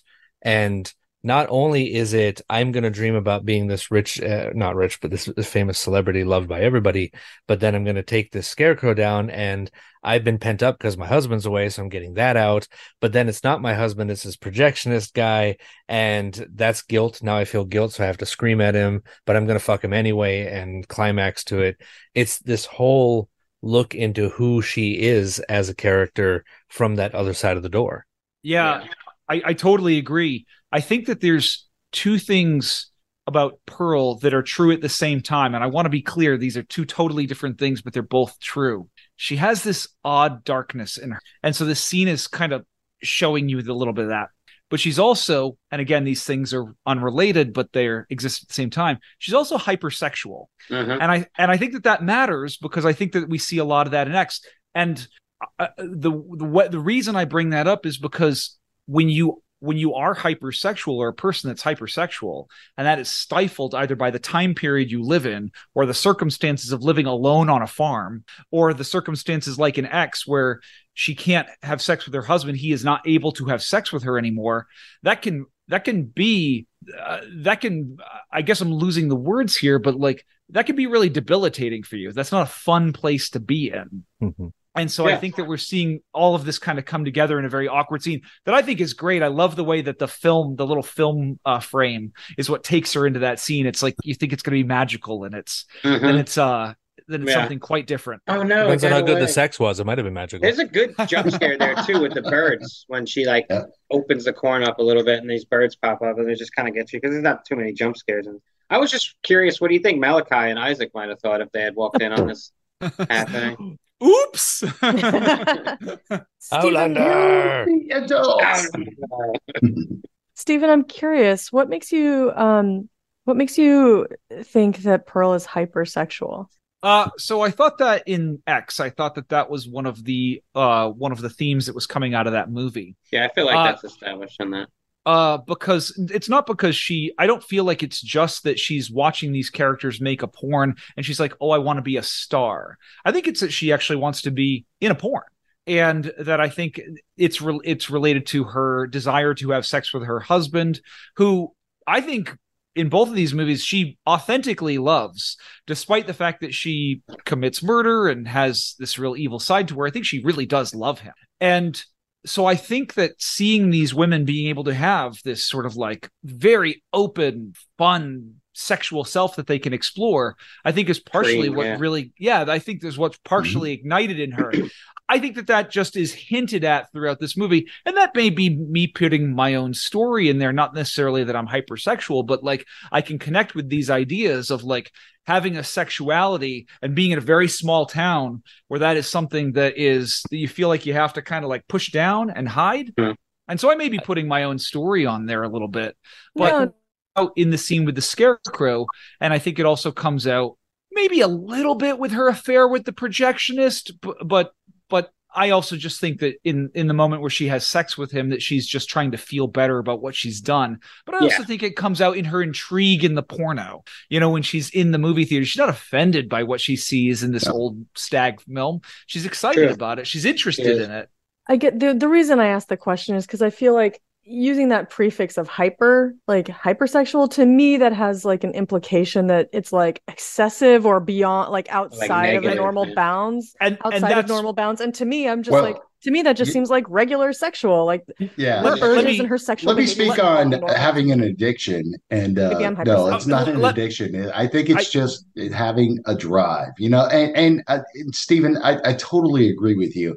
I think it's also, you know, when you get into a very not a dark place, but like in a position in a relationship where you're just like, no, I'm good. However, the other person is like, no, I'm not good. You know, I mean, it's the same thing you could say about relationships, you know. Go ahead. I just want to clarify. So my saying the word hyper means just that there is a median, and there are some people that are below the median and some people that are above the median. Sure. So I am using that word to just say above the median. It is not meant to be a negative on her. Okay. In fact, Thanks. That's what I just wanted to clarify that, because I didn't think you would mean it that way, but I thought you were insinuating that it was like abnormal or excessive somehow, and I didn't think that was what you meant, but that's why. Her motor runs hot. Yeah, I think in that time frame too. I mean, she could be seen that way as well. You know, with other females of her age, that they would see that as hypersexual, like her behavior. But also, and Leo, I mean, you're talking about her mental health, but I mean, it's just she always has this craving for attention. You know, even if it is with an inanimate object. She needs the attention. And then Many all of of a us have sudden relationships with inanimate objects, John. Yeah. Wait, hold Jacqueline, on. you actually touched Jacqueline, on go this. ahead. Describe. What are you talking about? No, I'm done. What are you saying, Leo? I was saying you touched on this earlier with actors. The thing with actors is, generally speaking, I don't want to come across as a blanket statement for everybody, but we are people who did not get enough love in our childhood, so we're looking for external love from everyone else. It's true. I know. Like, generally, I think most actors would agree with that. I can't think of one in my life that I know who wouldn't at this point. It's just how that gig is played. That's how that is.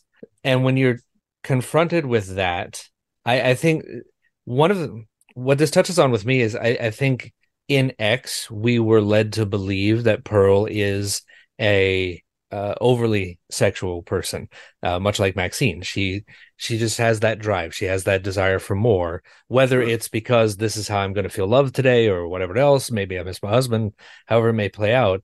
She has that drive that it's supposed to be something that's consuming her and more. And in Pearl, we really only ever see 2 instances of her sexual drive.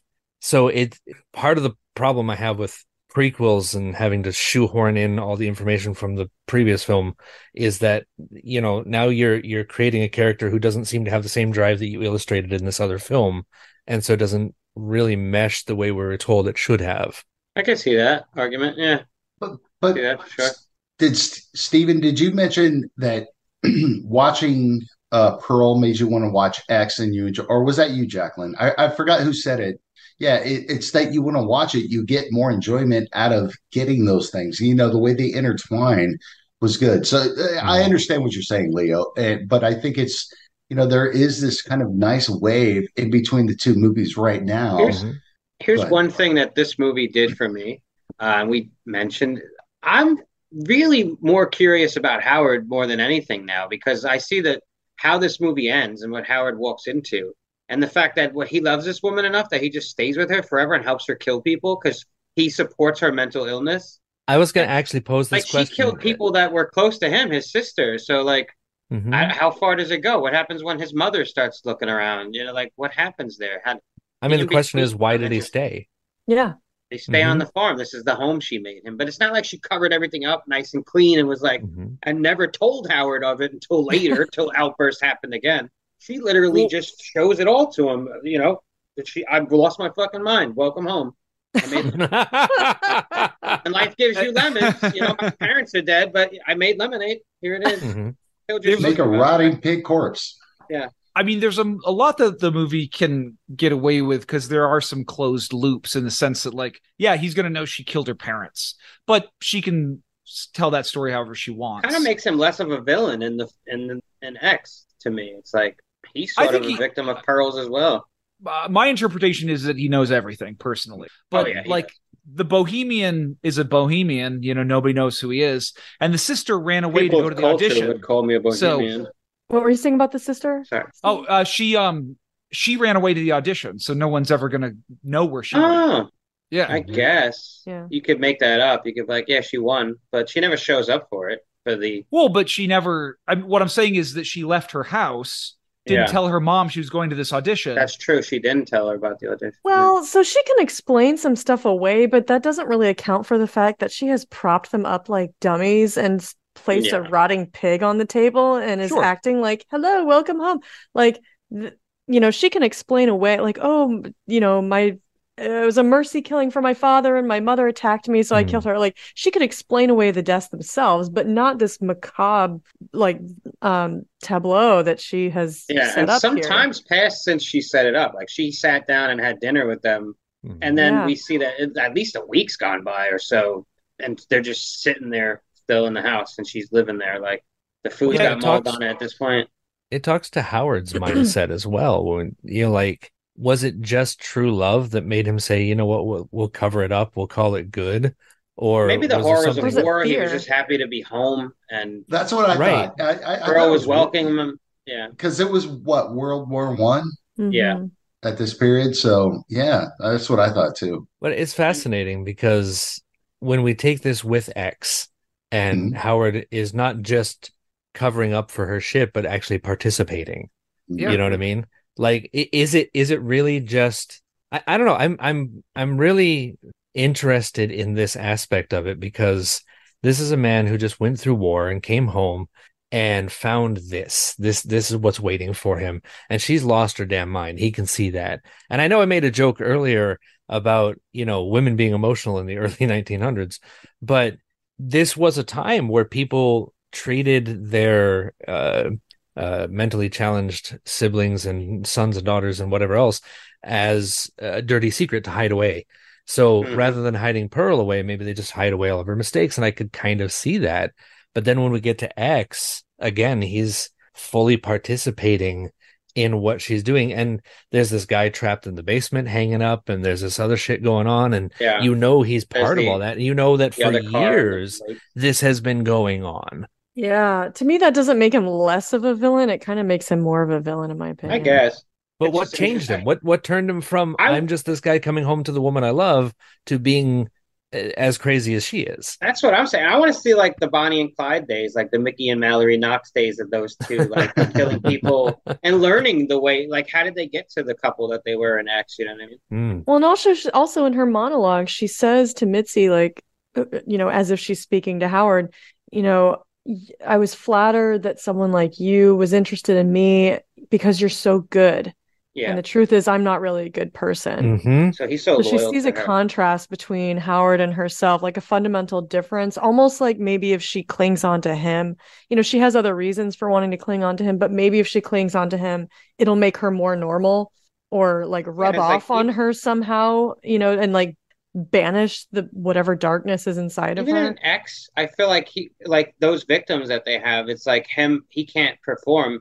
He's trying to get her someone that she can have sex with in the dungeon. That's why that guy's like half naked. So like he's doing this for her out of love for her. Like he's always just, I guess, been in love with her enough that he'll do whatever. I just thought about that. Kid Cudi is a Marine, because he talks to Howard at being a Marine, like hoorah or whatever they say. Yeah, he does. Yeah, there is something about Howard that we just don't know. And to be fair, it's just not his movie. Right.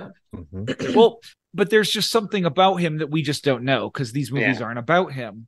But there is this type of guy that I've met, and maybe there are women that are like this too, that will do anything when someone loves them. And so to me, it's not a huge leap. For these characters, for this story, for the horror movie that we're watching, it's not a huge leap to think that he could find out what happened, that she could cry and say, I love you, and I need you to help me cover this up.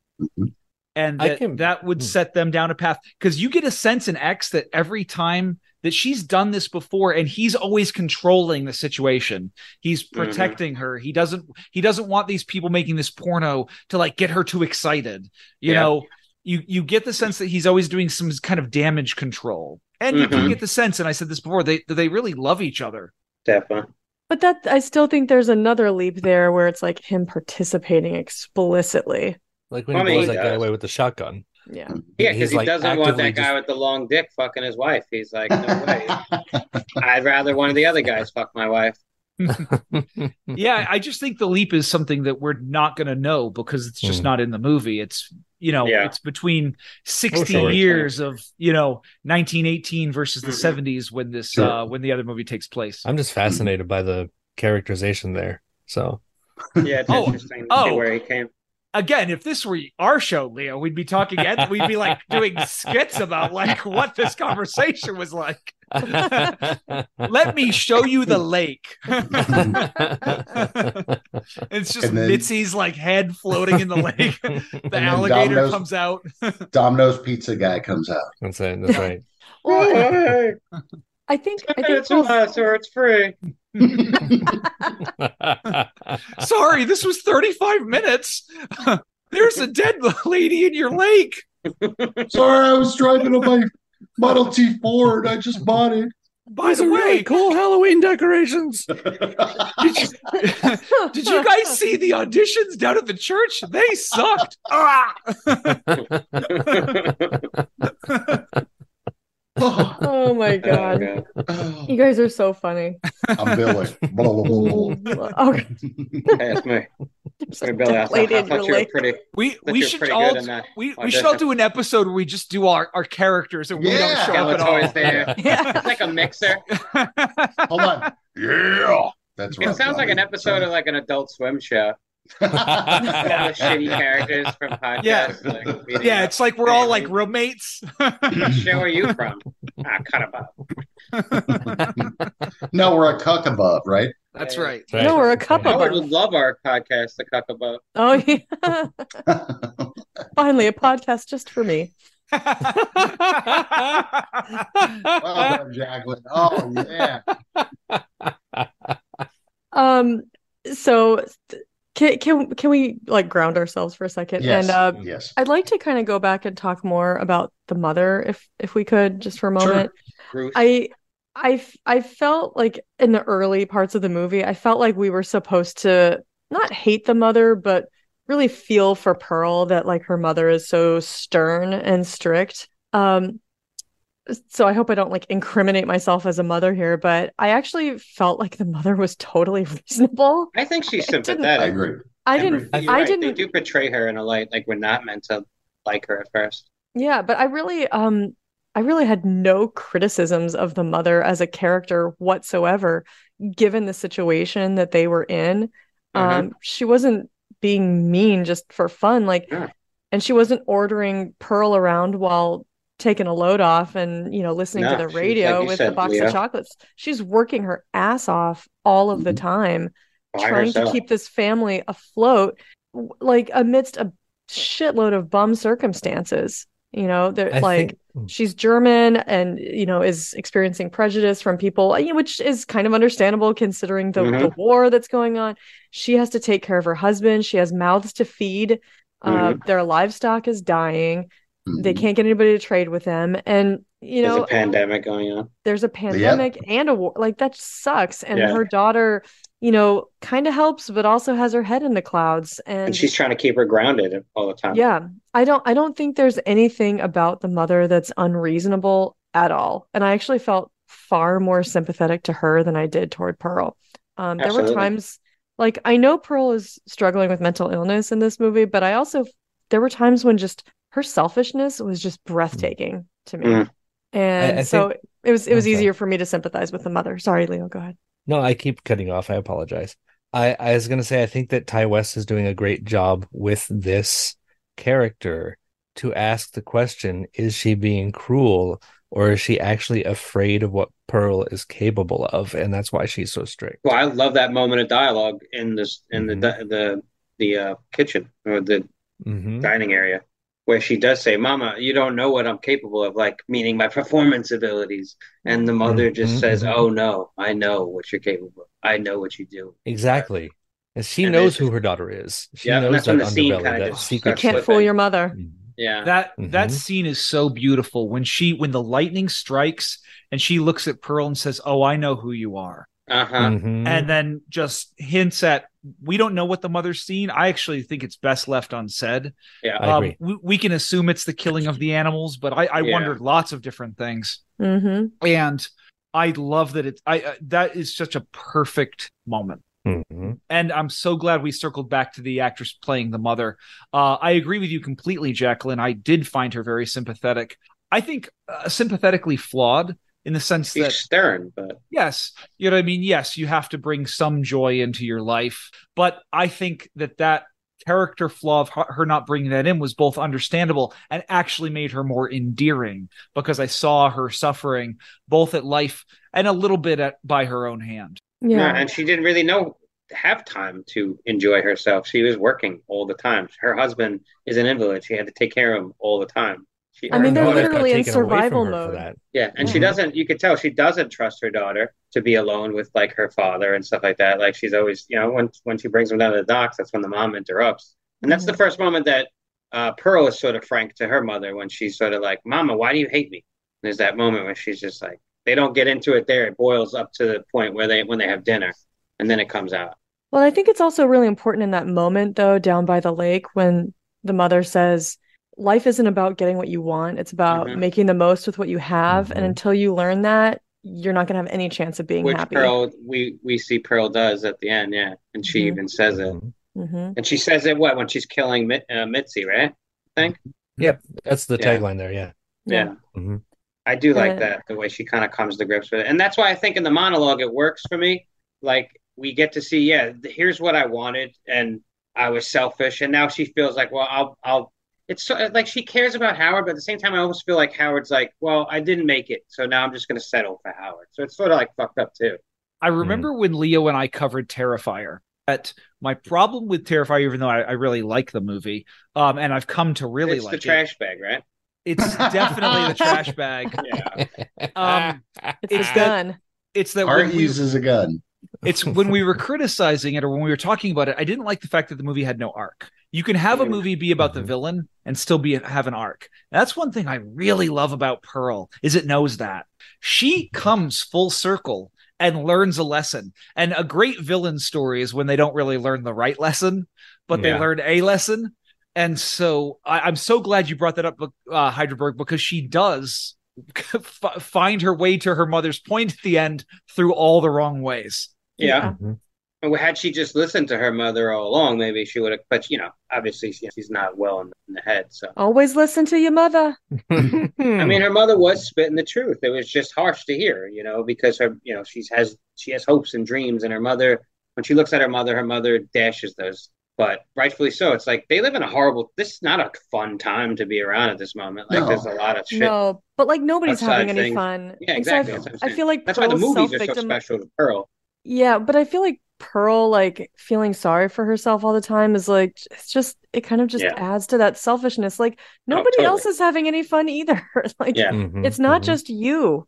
Again, if her mother were like ordering her around and just relaxing all the time, I mean, that would be different, but it's not like that. Everybody's trying to survive. And Heidelberg, I think you said something along the lines of, well, it's kind of fucked up that at the end she just kind of settles for Howard and chooses to be happy that way. I almost kind of feel like through that shift in her monologue that I was talking about earlier, that the first time around I didn't really understand and I thought it was a problem.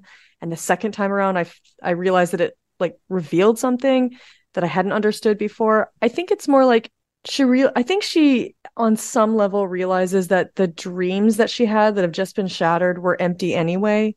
Okay. It wouldn't have brought her what she really wanted, because she finally comes to the realization that what she really wanted was love. And I don't think she's settling for Howard. I think she realizes that it was there in front of her all along.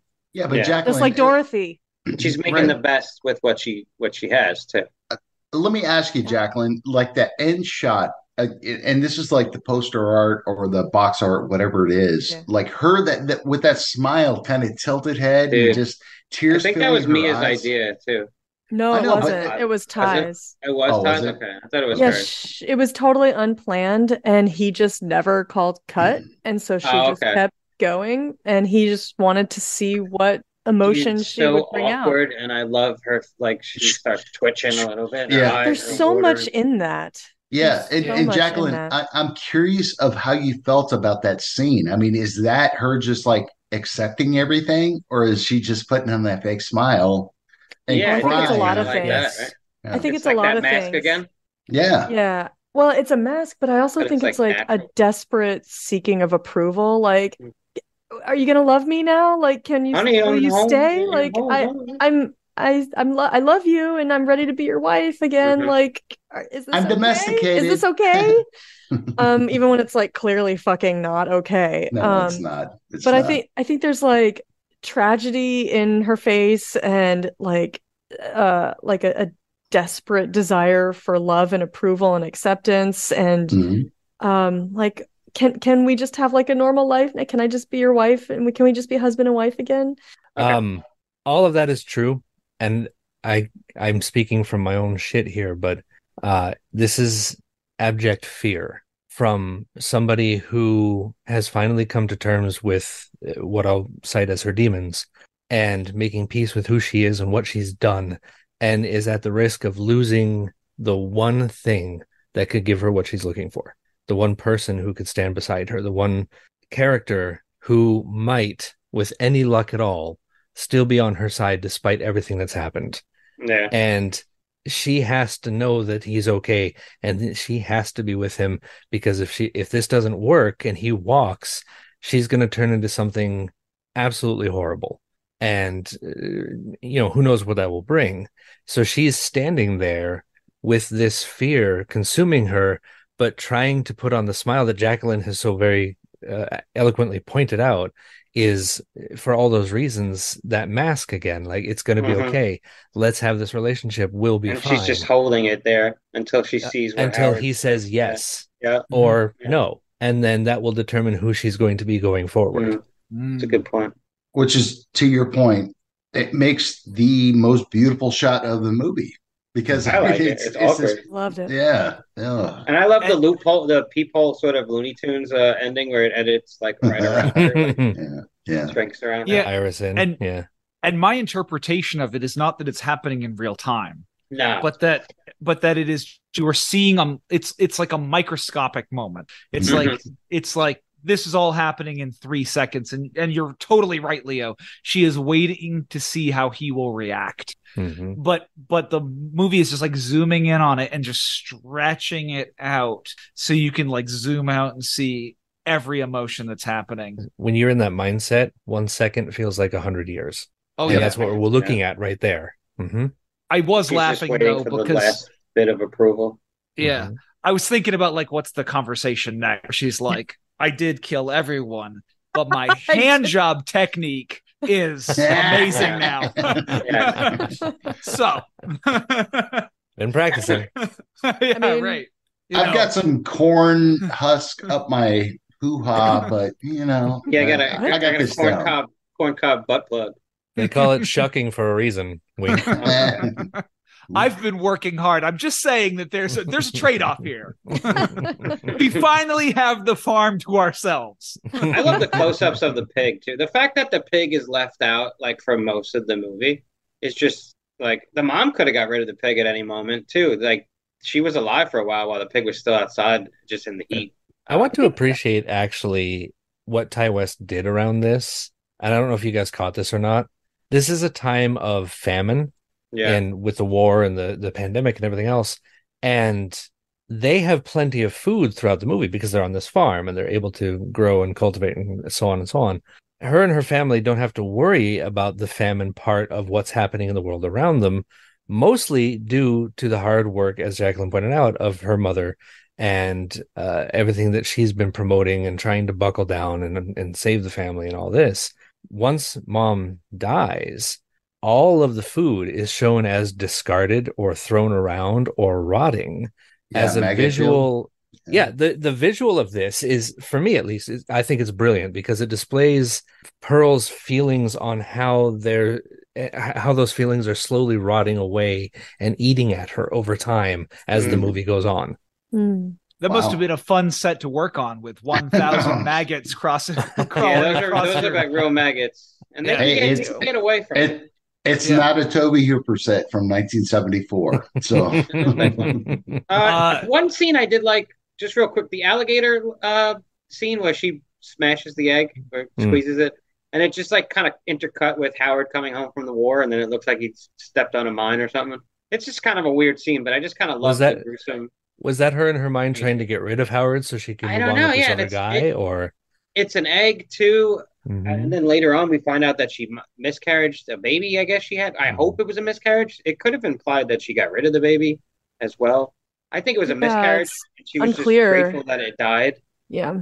I think Ti West just also loves to take these sort of like magical moments and then take them in a really dark direction. So it's like the bicycle scene where she has the little frame of film and the wind takes it away, like it's going to take her on some adventure. Well, watch The Sacrament. I mean, you feel inspired, and then you don't because you realize what it is. Yeah. Ti West, there's not a ton of them, but what do you think about like any of the Easter eggs or the things that kind of there's I noticed mostly camera work that reminded me of shots from X. Like, we open this film with the exiting of the barn again. It's the same shot that we open X with, except X comes out of the barn and exposes like all this carnage that's gone on. And then this film opens up and we see like the beauty of like the farm and the area, like the land and stuff like that. And there's a couple shots of in the house, like the shot with the doorway. We keep seeing the doorway out into the porch. We get that same shot a ton of times in X. There's like little moments. Heidelberg, and the only thing I picked up on was that it was the same location of X. I mean the shots like that, but again, you guys may have more on that, but for me it was just more it's very subtle. There was nothing too in your face. No, but it wasn't. It. Well, guys, I think we've run through this one pretty good. Were there any other major things you wanted to add on before we wrapped it up and gave our ratings? No. Okay, that was a resounding no. I have one question. Yes. Yeah. Well, actually, we could do it after the review. I was just wondering, like, who prefers which film a little bit more. But obviously, maybe we'll do the reviews first, and then everybody can say, "Oh, I got one answer." Yeah, let's save it for after the reviews. All right. Okay. John, this was your pick. Please start us off. It was. This was a very good movie. I really, really enjoy Mia Goth. I think everybody's made great points that she's not great yet, but I still really, really enjoyed her in this movie. I'm going to make this really short, by the way. The acting was fantastic all the way through. The story felt fantastic. I felt like I was in an older movie in Technicolor, like Steven said. Man, it's really hard to knock this movie for anything, but I'm going to because it's my first watch and I want to watch it again. I'm going to give this a 9.5 out of 10. We talked about it. Scarecrow venereal diseases. Okay. We broke Jacqueline. That is not at all what I thought you were going to say. Wow, my iPhone keeps wanting to autocorrect all of that. Straw rot's a real problem. I guess it is. Back in 1918. Watch out for those weevils. Yep. Most people just get crabs. Well done. There you go. Wait, we're giving this SVDs? That's what we're giving it? Scarecrow venereal disease? Yeah, that's what we're doing. I didn't know that's what you're going to say. Oh my God. I don't think you guys keep bringing it up, and I was like, that's my fucking... Okay. We never said it. We're just hovering. All right. 9.5 out of 10. 9.5. Goodness gracious. All right, Steven. That's a lot of Scarecrow dick. God damn. Okay. Ask me a goth. What is happening here? Steven, would you like to go next? I'll jump right in here. First of all, I'm not going to make this any better. So I'm not the person to save this from a dirty conversation. Leo, wait, never mind. Leo, go. I don't go with him. Cleaners. Can I just put it as SVDs? He-Man. Go ahead. I'm just going to put it as SVDs. Okay. SVDs. Got it. Steven, go. So it's no secret I'm a big fan of this film. I saw it in the movie theater and I was instantly fell in love with it as soon as it started doing this the sort of cursive text and the barn opening up to the new farm that looked very different than it did in the previous movie. I love the way that Ti West has made this series that isn't just about these characters, Maxine and Pearl, but is also about taking a time and an era of film and layering it over the movie. He did it so well with slashers in X, and he's doing it so well with this almost a musical. Like you almost expect these characters to break out into song, especially when you first meet our main character Pearl in the barn, and she's talking to the animals and she's saying that she's going to be a star. And everything in this movie, and it's the hyper color saturation, looks a little fake. And boy, do I think that that's a great choice. But that all fits into this veneer that's put over the film of this Wizard of Oz type adventure that's going to happen throughout the movie. And I just love it. And you talked about the opening iris shot, or there's a lot of scenes that are edited with a wipe. So it wipes across the screen just like it did in an older movie. When she runs and kisses the projectionist because she feels bad about basically killing her parents, if you didn't know what had just happened, you would think the scene was actually quite romantic with all the beautiful colors. And again, the way the iris sort of closes around the two of them kissing, even though the music is really scary and really dramatic. I don't know. I could gush about this movie from moment to moment to moment. I really like it. I've agreed with a lot of different things that I've heard here, but one thing I will disagree with, just to put my point in there, I don't think Mia Goth has anywhere to go. I think she's there. I think she's doing great work. She's giving me so much faith in this generation of actors, because I see it as a very safe generation of actors that are far more concerned about looking good for themselves than playing characters that are challenging and tough and don't make you look good. And Mia Goth is doing that in spades. And I'm so thrilled with the work that she's doing. But I'm happy to also give that space to the mother, who's excellent in this film, and the father, who's also excellent in this film. There's nobody bad in it. I will take up way too much time on this podcast going over what I love about this movie. I think it's pretty fucking perfect. I'm not going to ding it for anything because it would just be fake. It would just be to do it. I don't want to give it a 10 because nothing's perfect. It doesn't feel right, but I will go with John, and I'm going to say this is a 9.5 scarecrow venereal diseases, whether that's weevils or hay rot or weevils or hay rot. Yeah, button falling off of eye. I don't know. Manure going up your butt. Whatever it is. I can't wait to see the pamphlets on those handed out at school. Yeah. Do you have hay in weird places? I think this is a great movie. This is a fantastic film. I've got friends in low places, but nice. How low can you go? Leo, would you like to go next? Oh, sure. Everybody who has ever heard me talk about films in general knows I'm not a big fan of origin stories on the whole.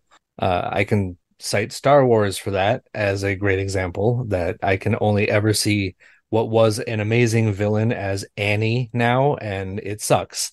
Now this is pod racing.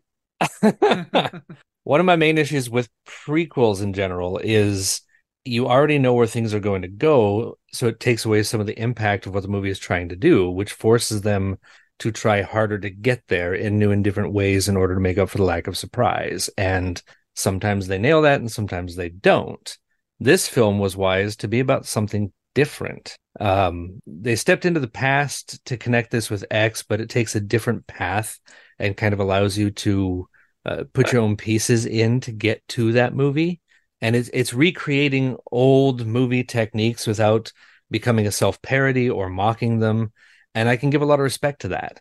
I appreciate how the story works really, really hard to bring us closer to this world and the mindset of a misunderstood character. Steven said that so very well. Humanizing the villain by allowing you to get it without necessarily condoning any of it, if that makes sense.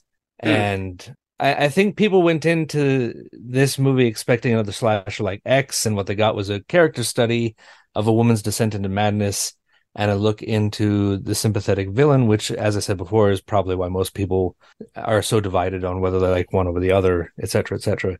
For me, Pearl is, I'd say it's a movie about the belief that you are more than you are in this moment, and how that belief can drive you, for good or bad, to be who or what you're meant to become in this world. I think it's a rare, good prequel with a great movie, all standing on its own, let alone part of this, what I'm assuming is going to be an amazing trilogy of films. Fingers crossed, yeah. I'm not as in love with it as other people have been. I'm not praising it to the moon as other people have done. I still think very highly of it. So I will give it an 8 out of 10 sexy scarecrow fuck diseases, or whatever the fuck we're talking about. Sexy fuck diseases. Was that one of the songs in Rocky Horror? That's right. I'm just a sexy scarecrow. That's what Leo says. That's Heidelberg, cut that out for Stephen and Leo so we can put that in there because they got a special. Anyway, moving on. Heidelberg, what's your review? My review for Pearl. Yeah. So I think Mia Goth's performance here, I think it's really well done. I do think I'm more with Steven, where I do think she's sort of like, I think she'll grow even more, but I think there's a range in this movie. It's mostly she hits one note kind of in this movie for a while, but she does it so well. And the moments where she wigs out, like I love it when she's being dragged away from the stage at the audition. I love how like manic she is and she's, like bawling her eyes out. The part later when she's crying, just snot's coming out of her nose, and Mitzi's just like, "Let me walk you home," like, and we know what's at the house, so we just know what she's already done and why she doesn't want to go back there. I just loved it. I enjoyed her so much more in this than I did in X. I liked her in X, but I loved her in this, and I mean as Maxine, as Pearl in X. She was okay as a character. Pearl was a decent enough character in X, and she was like a sympathetic villain because she wasn't like her and Howard weren't like they were horrible people, but at the same time like very sympathetic. You could understand kind of where they're coming from, but there was a mystery to what was going on with them, and we see a little bit more of that in this with Pearl. But I think she's just there's so much more depth to her in this movie. It's on a different level, in my opinion. The performance of the entire cast, I thought, really shines. Also, especially the Scarecrow guy, he's pretty good. But yeah, Ruth, I think Tandy White is her name, the mom. Yeah, Tandy Wright, if I'm saying it right. She plays the mother, and she was excellent. One of my favorite scenes of movies in the past like couple years was that I love that dinner scene. It just, I don't know, man. It's so intense. It just ramps up. I love the way it's shot. I love everything about it. I love the sound design of it. I like the score of this movie in general. The score just complements so many scenes so well. I think it's perfectly. It could seem like hammy, like, oh, they're just going old school, like 20s, 1920s, but it all works for me, everything. And the scary stuff, the scary music, I thought ramps up the tension really good. I do love the monologue in the end. The idea that Mitzi is still there that entire time, just soaking it all in, and you think like Pearl must be talking to herself at some point, but Mitzi's still there. Just the way it all plays out, I like. There's a rawness to that scene that I like. I don't know, and you, like Jacqueline, you mentioned before, like the performance scene possibly maybe a little off, but I think maybe that's the point too. Maybe that's the direction. Is sort of it's not meant to seem like lines given. It's sort of meant to seem off her head because she's sort of just like losing herself in the moment. I don't know. I did like it though, but I could see it being a negative. It's part of my gripe too, but it's not really my gripe. But I can understand people having it if the monologue just it's it's long, it's overdrawn, but on purpose, and I like that it works. The gore is very well achieved in this film too. The mother's death really stuck with me. It was just the fact that it was her mother, her own mother. The father has to watch and can't do anything about it, and just the brutality of it all. And then she didn't die right away. She was suffering down there. She was trying to get away twice. Just horrible. But it's impactful too. So I got to give it credit. I think there's, like I mentioned, there's just like the amazingly awkward smile scene till she just tears up. That frame in the end is spectacular. I just love seeing that in the theater because I was just sort of like, wait, do I get up yet? Is it over? Oh wait, it's not over. Like, and she's just holding this moment. Everybody's looking at each other in the theater too. Like, do we get up? Is the movie over? I just love that, and this was a great theater experience. We touched on that also. I think that is the best way to have seen it, honestly. But I think you still get a lot of what it does well when you're sitting at home. I think it's a solid sequel slash prequel that manages to fill out the body of this like proposed trilogy that's upcoming, and it makes me. I think the first two, I'm like, wow, I'm really surprised how good they are, and they're connected pretty well. So I'm excited about Maxine and to see where it goes. I think Ty West has done some of his best work with these two films. He's done some great films in general, but yeah, it just really fits all well in the confines of like this world that X established, like, and it's fleshed out this character of Pearl like really well, which I didn't anticipate with this. I was sort of going into this sort of like, well, I don't know what to make of what's Pearl going to be, and I was like really drawn in by it, and it's just gorgeous to look at. It's the aesthetic is just on the nose. They just nailed it. What like I don't know the surrealistness. Parts of it look like you could pause it and make a painting out of it. Some of it are out of a nightmare moments, and it just all blends really well. I never felt like any of it was jarring. I just liked it all. Like I could see this being a musical or a stage play too, like of this movie. Like, and you could pull it off on stage really well. I don't really have too many. I don't know. There's like a couple silly moments here and there in the movie.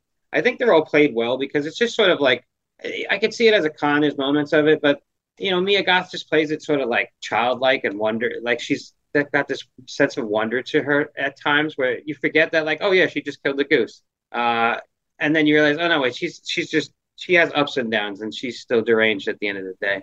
But yeah, like there are moments where I could see somebody thinking it's a little silly. I really enjoy Pearl's confession at the end, but I can see that being a little bit of a negative to people. That goes with the monologue. I don't know. And some of the film does feel like fan service, but only slightly. It's hard to notice. I just kind of wonder, like, I think if you see this film without seeing X, I think you should just, enjoy a good performance and a good character study without knowing anything about X. I don't think seeing one or the other really ruins either. They just enhance each other if you do see them. So it's not really a con. I could see people being like, "Oh, there's another one," like, and maybe that affecting their viewing of this, but I don't know. My score has risen a little bit during the conversation. I had it at an 8.5, and I'm kind of feeling maybe a 9. I think it does hit that 9 set. It's just I don't know. There's not too like you said, Stephen. If you try to come up with cons for the film and you kind of feel like you're faking it just to try and have some, it's not a perfect film though, but I do think it's got great rewatchability, and I think the performance is really good. It might be a while till I watch it, but I'm definitely gonna go back and watch X. Yeah, so 9 out of 10 SVDs.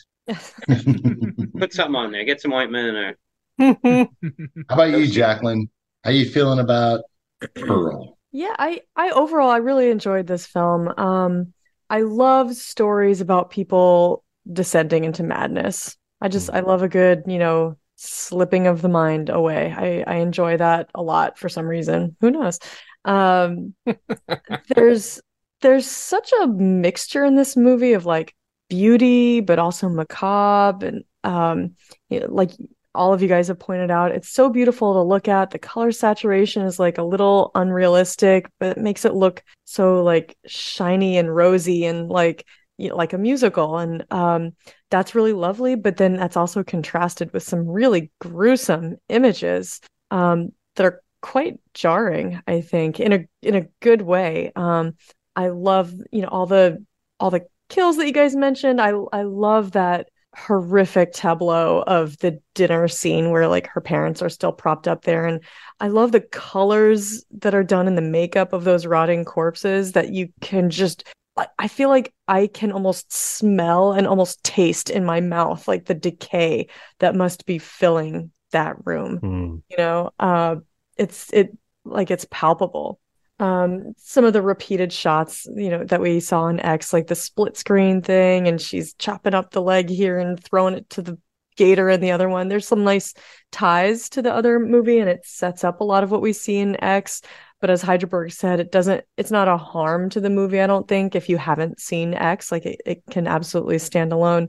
I definitely feel like I appreciated this movie more, and understood it more, and I understood the character of Pearl more after a second viewing. So, John, I would definitely suggest watching this again. For me, it was twice within like, I don't know, a month, because I watched it for the first time about a month ago, not realizing that you were going to pick it for now. But I'm glad that I watched it then. It was just like a Joey went to bed early thing, and I was like, I guess I'll finally get around to watching Pearl. So, because that's the first thing I think of when he goes to bed early. I'm like, what can I watch? Literally, I mean, I'm not even movies. That's what you not need to even do. joking. So he went to bed early. What can I watch? So he did that twice in a row, and I watched Pearl and Scream 6. So I knocked out two things that I hadn't had time to watch yet. I think Joey might actually. This might be one of those films you could have sat him down for. Maybe. No. No. No. I just know he heard the premise of acting. X, and he was like, this is I think he watched about 5 minutes with me, and he's like, this is stupid. And then so I don't think Pearl would have grabbed him. I also think Mia Goth's voice may like grate on him. Just the pitch of her voice, I think, might be grating to him. Just knowing him as I do, I think he would not go for it. It is a little bit. I feel like to anybody that she Sorry? just has one of those voices. She just has one of those voices. It's It's, I can't stop hearing from Infinity Pool, and she's like, oh my god. James.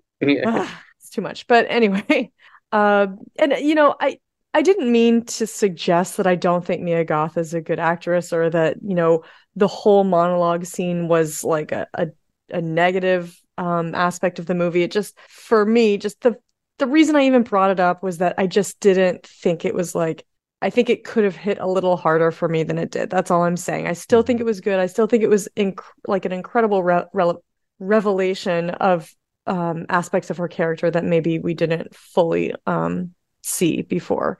So I think it was a net positive is what I'll say. But I just think, it wasn't like perfect for me. That's just me. I think that I think X maybe worked better as a horror movie And I think Pearl maybe worked better as like a drama. And that's not to say that it's not a horror movie, but I feel like some of the things I like best are stories that start out as like a family drama, like Hereditary. Like Hereditary is so magical to me. It has that X factor. Yeah. But so many of my favorite things kind of start out as a family drama. And one of my favorite themes in any kind of story is the idea of like a normal seeming family on the outside, but when you dig a little deeper, there's at the very least like dysfunctional dynamics, and at the worst, total like breakdown, like total, just absolute like shit hitting the fan within the like unit of the family. And so this works for me on that level. And so it's not to say that it's not a horror movie, but I feel like it's grounded, it's rooted in a family drama. And with the central relationship, or for me, the central tension being the relationship between mother and daughter. I agree that the darkness in Pearl is innate, but I also think that the way it's coming out of her, I think it's exacerbated by her situation. Her hyper sex drive. Yeah, I would just call it a sex drive. I wouldn't say hyper.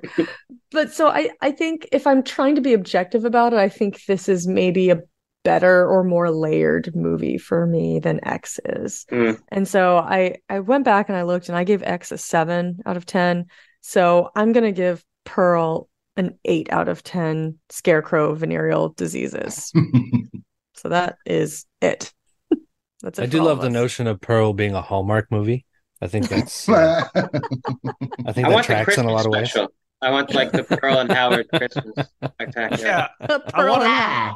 Look, we're making pig. We made a roast. Maggots. We'll cook them out. Oh yeah, like her and that scarecrow kissing in a gazebo. Yeah, she brings the scarecrow is the secret lover that she has to hide from the family, right? So she's got to bring it home for Christmas, and everything's better. Yeah.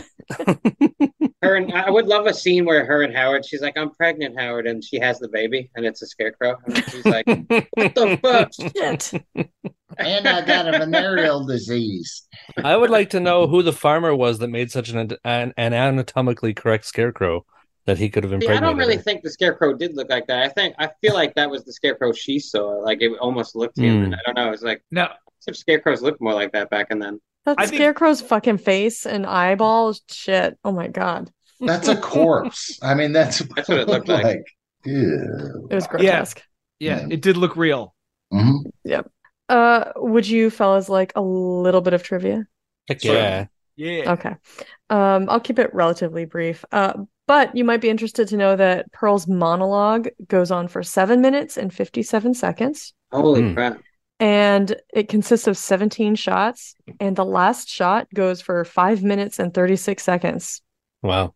That's a long shot, I think. I feel like, that's where, we've been talking a lot about the actress who plays Pearl's mother, Ruth.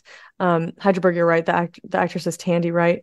She was the intimacy coordinator on X, which I don't know what that is, but I'm inferring that it's somebody who makes sure that everybody is like feeling safe and comfortable during intimate scenes. It's like a choreographer, but they get to like, they also navigate people's consent and things like that. Okay. They're like, all right, Kid Cudi, listen, now you're going to thrust and then you're going to put your leg up on the bed, like Captain Morgan style. Right.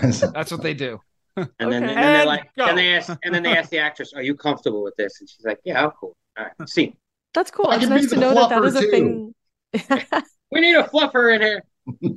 It's nice to know that is a thing that exists. Time on the job. He would never get that job. Domino's guy would not get the fluffer job. All right. Oh my lord. Fair enough. So she was the intimacy coordinator on X, and she was offered the role of Ruth on the shoot on the first film as it was wrapping up. And according to Ty West, she learned German for the role very quickly. That's my next question. Is she German? And she's not. And she was so convincing in her accent that she fooled 2 German members of the crew. Holy so I thought that was cool. Shit. Yeah. Already said that. Pearl's alligator is named Theta after Theta Bara, who was an American silent film actress and one of cinema's earliest sex symbols. She was on one of the posters outside the movie house for Cleopatra. Oh, So cool. that was Oh. Theta Bara. I, for some reason, had a hard time saying that. Already said that one. Oh, according to Ty West, the homeowners of the house where the film is set enjoyed the makeover that they got on their house so much that they didn't change anything back. They just left it as it Nice. was. That, As it like was. the retro look to it that they I guess put in so. this one. Oh wow! I guess so. Yeah. I did So like that reddish like wallpaper, the red and black like wallpaper. I loved it. Yeah, it was cool looking. It's kind of gloomy and gothy Dracula. looking. Yeah, I was I was into like it. digging it. Yeah. Can you make my house more gothy, please? Mm. So Pearl's smile at the end lasts for 1 minute and 51 seconds. That's a long time. I kind of want Is to it time. Cole Guinness? Cole Guinness right now. Is that a record? Oh yeah, probably. How long can somebody smile into a camera? Just not say anything. It's painful to watch. Actually, it's like, oh my It gosh, your is. face is just Yeah. turning beet red. Yeah. Yeah. I mean, can you imagine? Like, set a timer for a minute and 51 seconds and then like stare into the mirror and smile at yourself. Might That's have the some reason why her awkward- eyes were watering. Yeah. Yeah. This is so awkward. Oh I my just wanna gosh. She needed some moist in her eyes. That's what She- happened. Yeah. Use Heidelberg those was tears, up. Mia. Use those tears. Yeah. That'll moisten them. Well, that's all I got, you guys. That's it for That's actually trivia. what I'm putting in my eyes each week. It's Mia Goth tears. They're very expensive. I get them online. I know a guy. Whoa. That was actually like Shades of Antiviral, which is not a great movie, but No. All right, so that's it for Pearl. We did it. We're done. Yay! Yay. We survived. Thank you. Thank you guys Yes, so we much did. for joining us for that. That was really fun, and I'm glad we got to do another recent film with you guys. Yay! Same. I had a great There were time. no vans in this movie, though. I'm a little like Damn upset. it. Yeah, there's normally like some kind of van or something in the movie. One of I mean, these can we count the days- army jeep? Oh, that's true. One of these Yeah. days, we're going to come back on here and do a crap movie. Okay. That is true. I've got one saved for you guys. You do? What is it? What is it? I'm not going to tell you. I'm afraid to Come ask. on. No. please. Steven, First Leo. of all, I I- doubt I- anybody's heard of it. Okay. Maybe Leo, Oh, but well. Okay. Steven, Leo. Yeah. We are thinking about doing a trauma month. How would that feel? Ooh. oh, yeah. I mean, we're not instantly. just Yeah. thinking about it. That whole I mean, we're part of the doing it, schedule is so- already filled in. Yeah. Jacqueline. Oh, sorry. Well, you brought it No. up. Well, we don't have All all right. the guests, so Right. Mhm. So we're thinking about doing a trauma month. How would you guys like to join us for that? Whatever one Uh, you want. You want to do Poultrygeist again? Yes, that's Yes. what I heard. no. I will gladly be part of that. We'll text you Okay. guys. All right. We'll let you know. Yeah, Keep it on the download. Don't tell anybody Oh. else. sure. Yeah, don't absolutely. tell anybody. Thanks. Yeah, All right. well, nobody's gonna hear that, John. Nobody's going to hear that. Yeah. No one's Wait, going to wait. hear it from me. I'll tell you that much. Just keep it secret. Yes. Yeah. Nary a van nor unibrow in this movie. I know. Mm. It's What a shame. What a shame. If Mm. only there was something we could do about that. Anyways, Oh, I who's just had a next? good week? idea for a theme. So, yeah, that would be a good idea for a theme. Anyway, next Van week it's month. my pick. And I had originally had something else on the schedule, but I changed it a couple of weeks ago to fit the schedule of my guest that I wanted to bring on. Mhm. Next week, we are covering another 2022 movie called Fresh. Oh, nice. We're finally doing it. Yep. Yeah, it's on Hulu, right?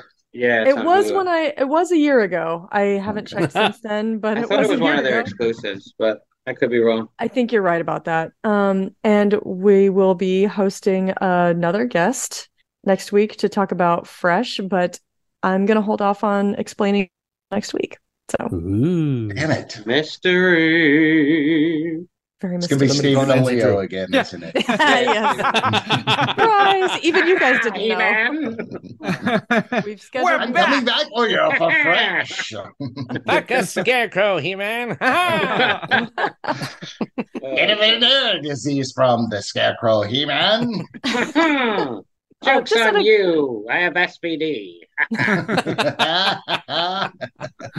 Oh my God. Ugh. Just out of curiosity, how many of you guys have seen Fresh already? I have. Oh, just Heidelberg. Okay. All right. Just curious. Okay. Not to be confused with Fresh from 1994. Oh, I don't with even know Samuel what that is. Jackson. Yeah, it's an older Oh. film. It's a good movie. Okay. Do it on I Cinemigos. complained it was Feast. and It's it on was a whole it's on the different docket for Cinemigos. Well, it's on my list. Okay. Well, fellas, thank you so much again for joining us. I hope that we see you again very, very soon. It might not be next week, not too soon, yeah. But I believe I believe we'll see. I believe we'll be seeing you in much shorter order than the time that has lapsed since the last time that you were here. Trim up your eyebrows. That's all I'm saying.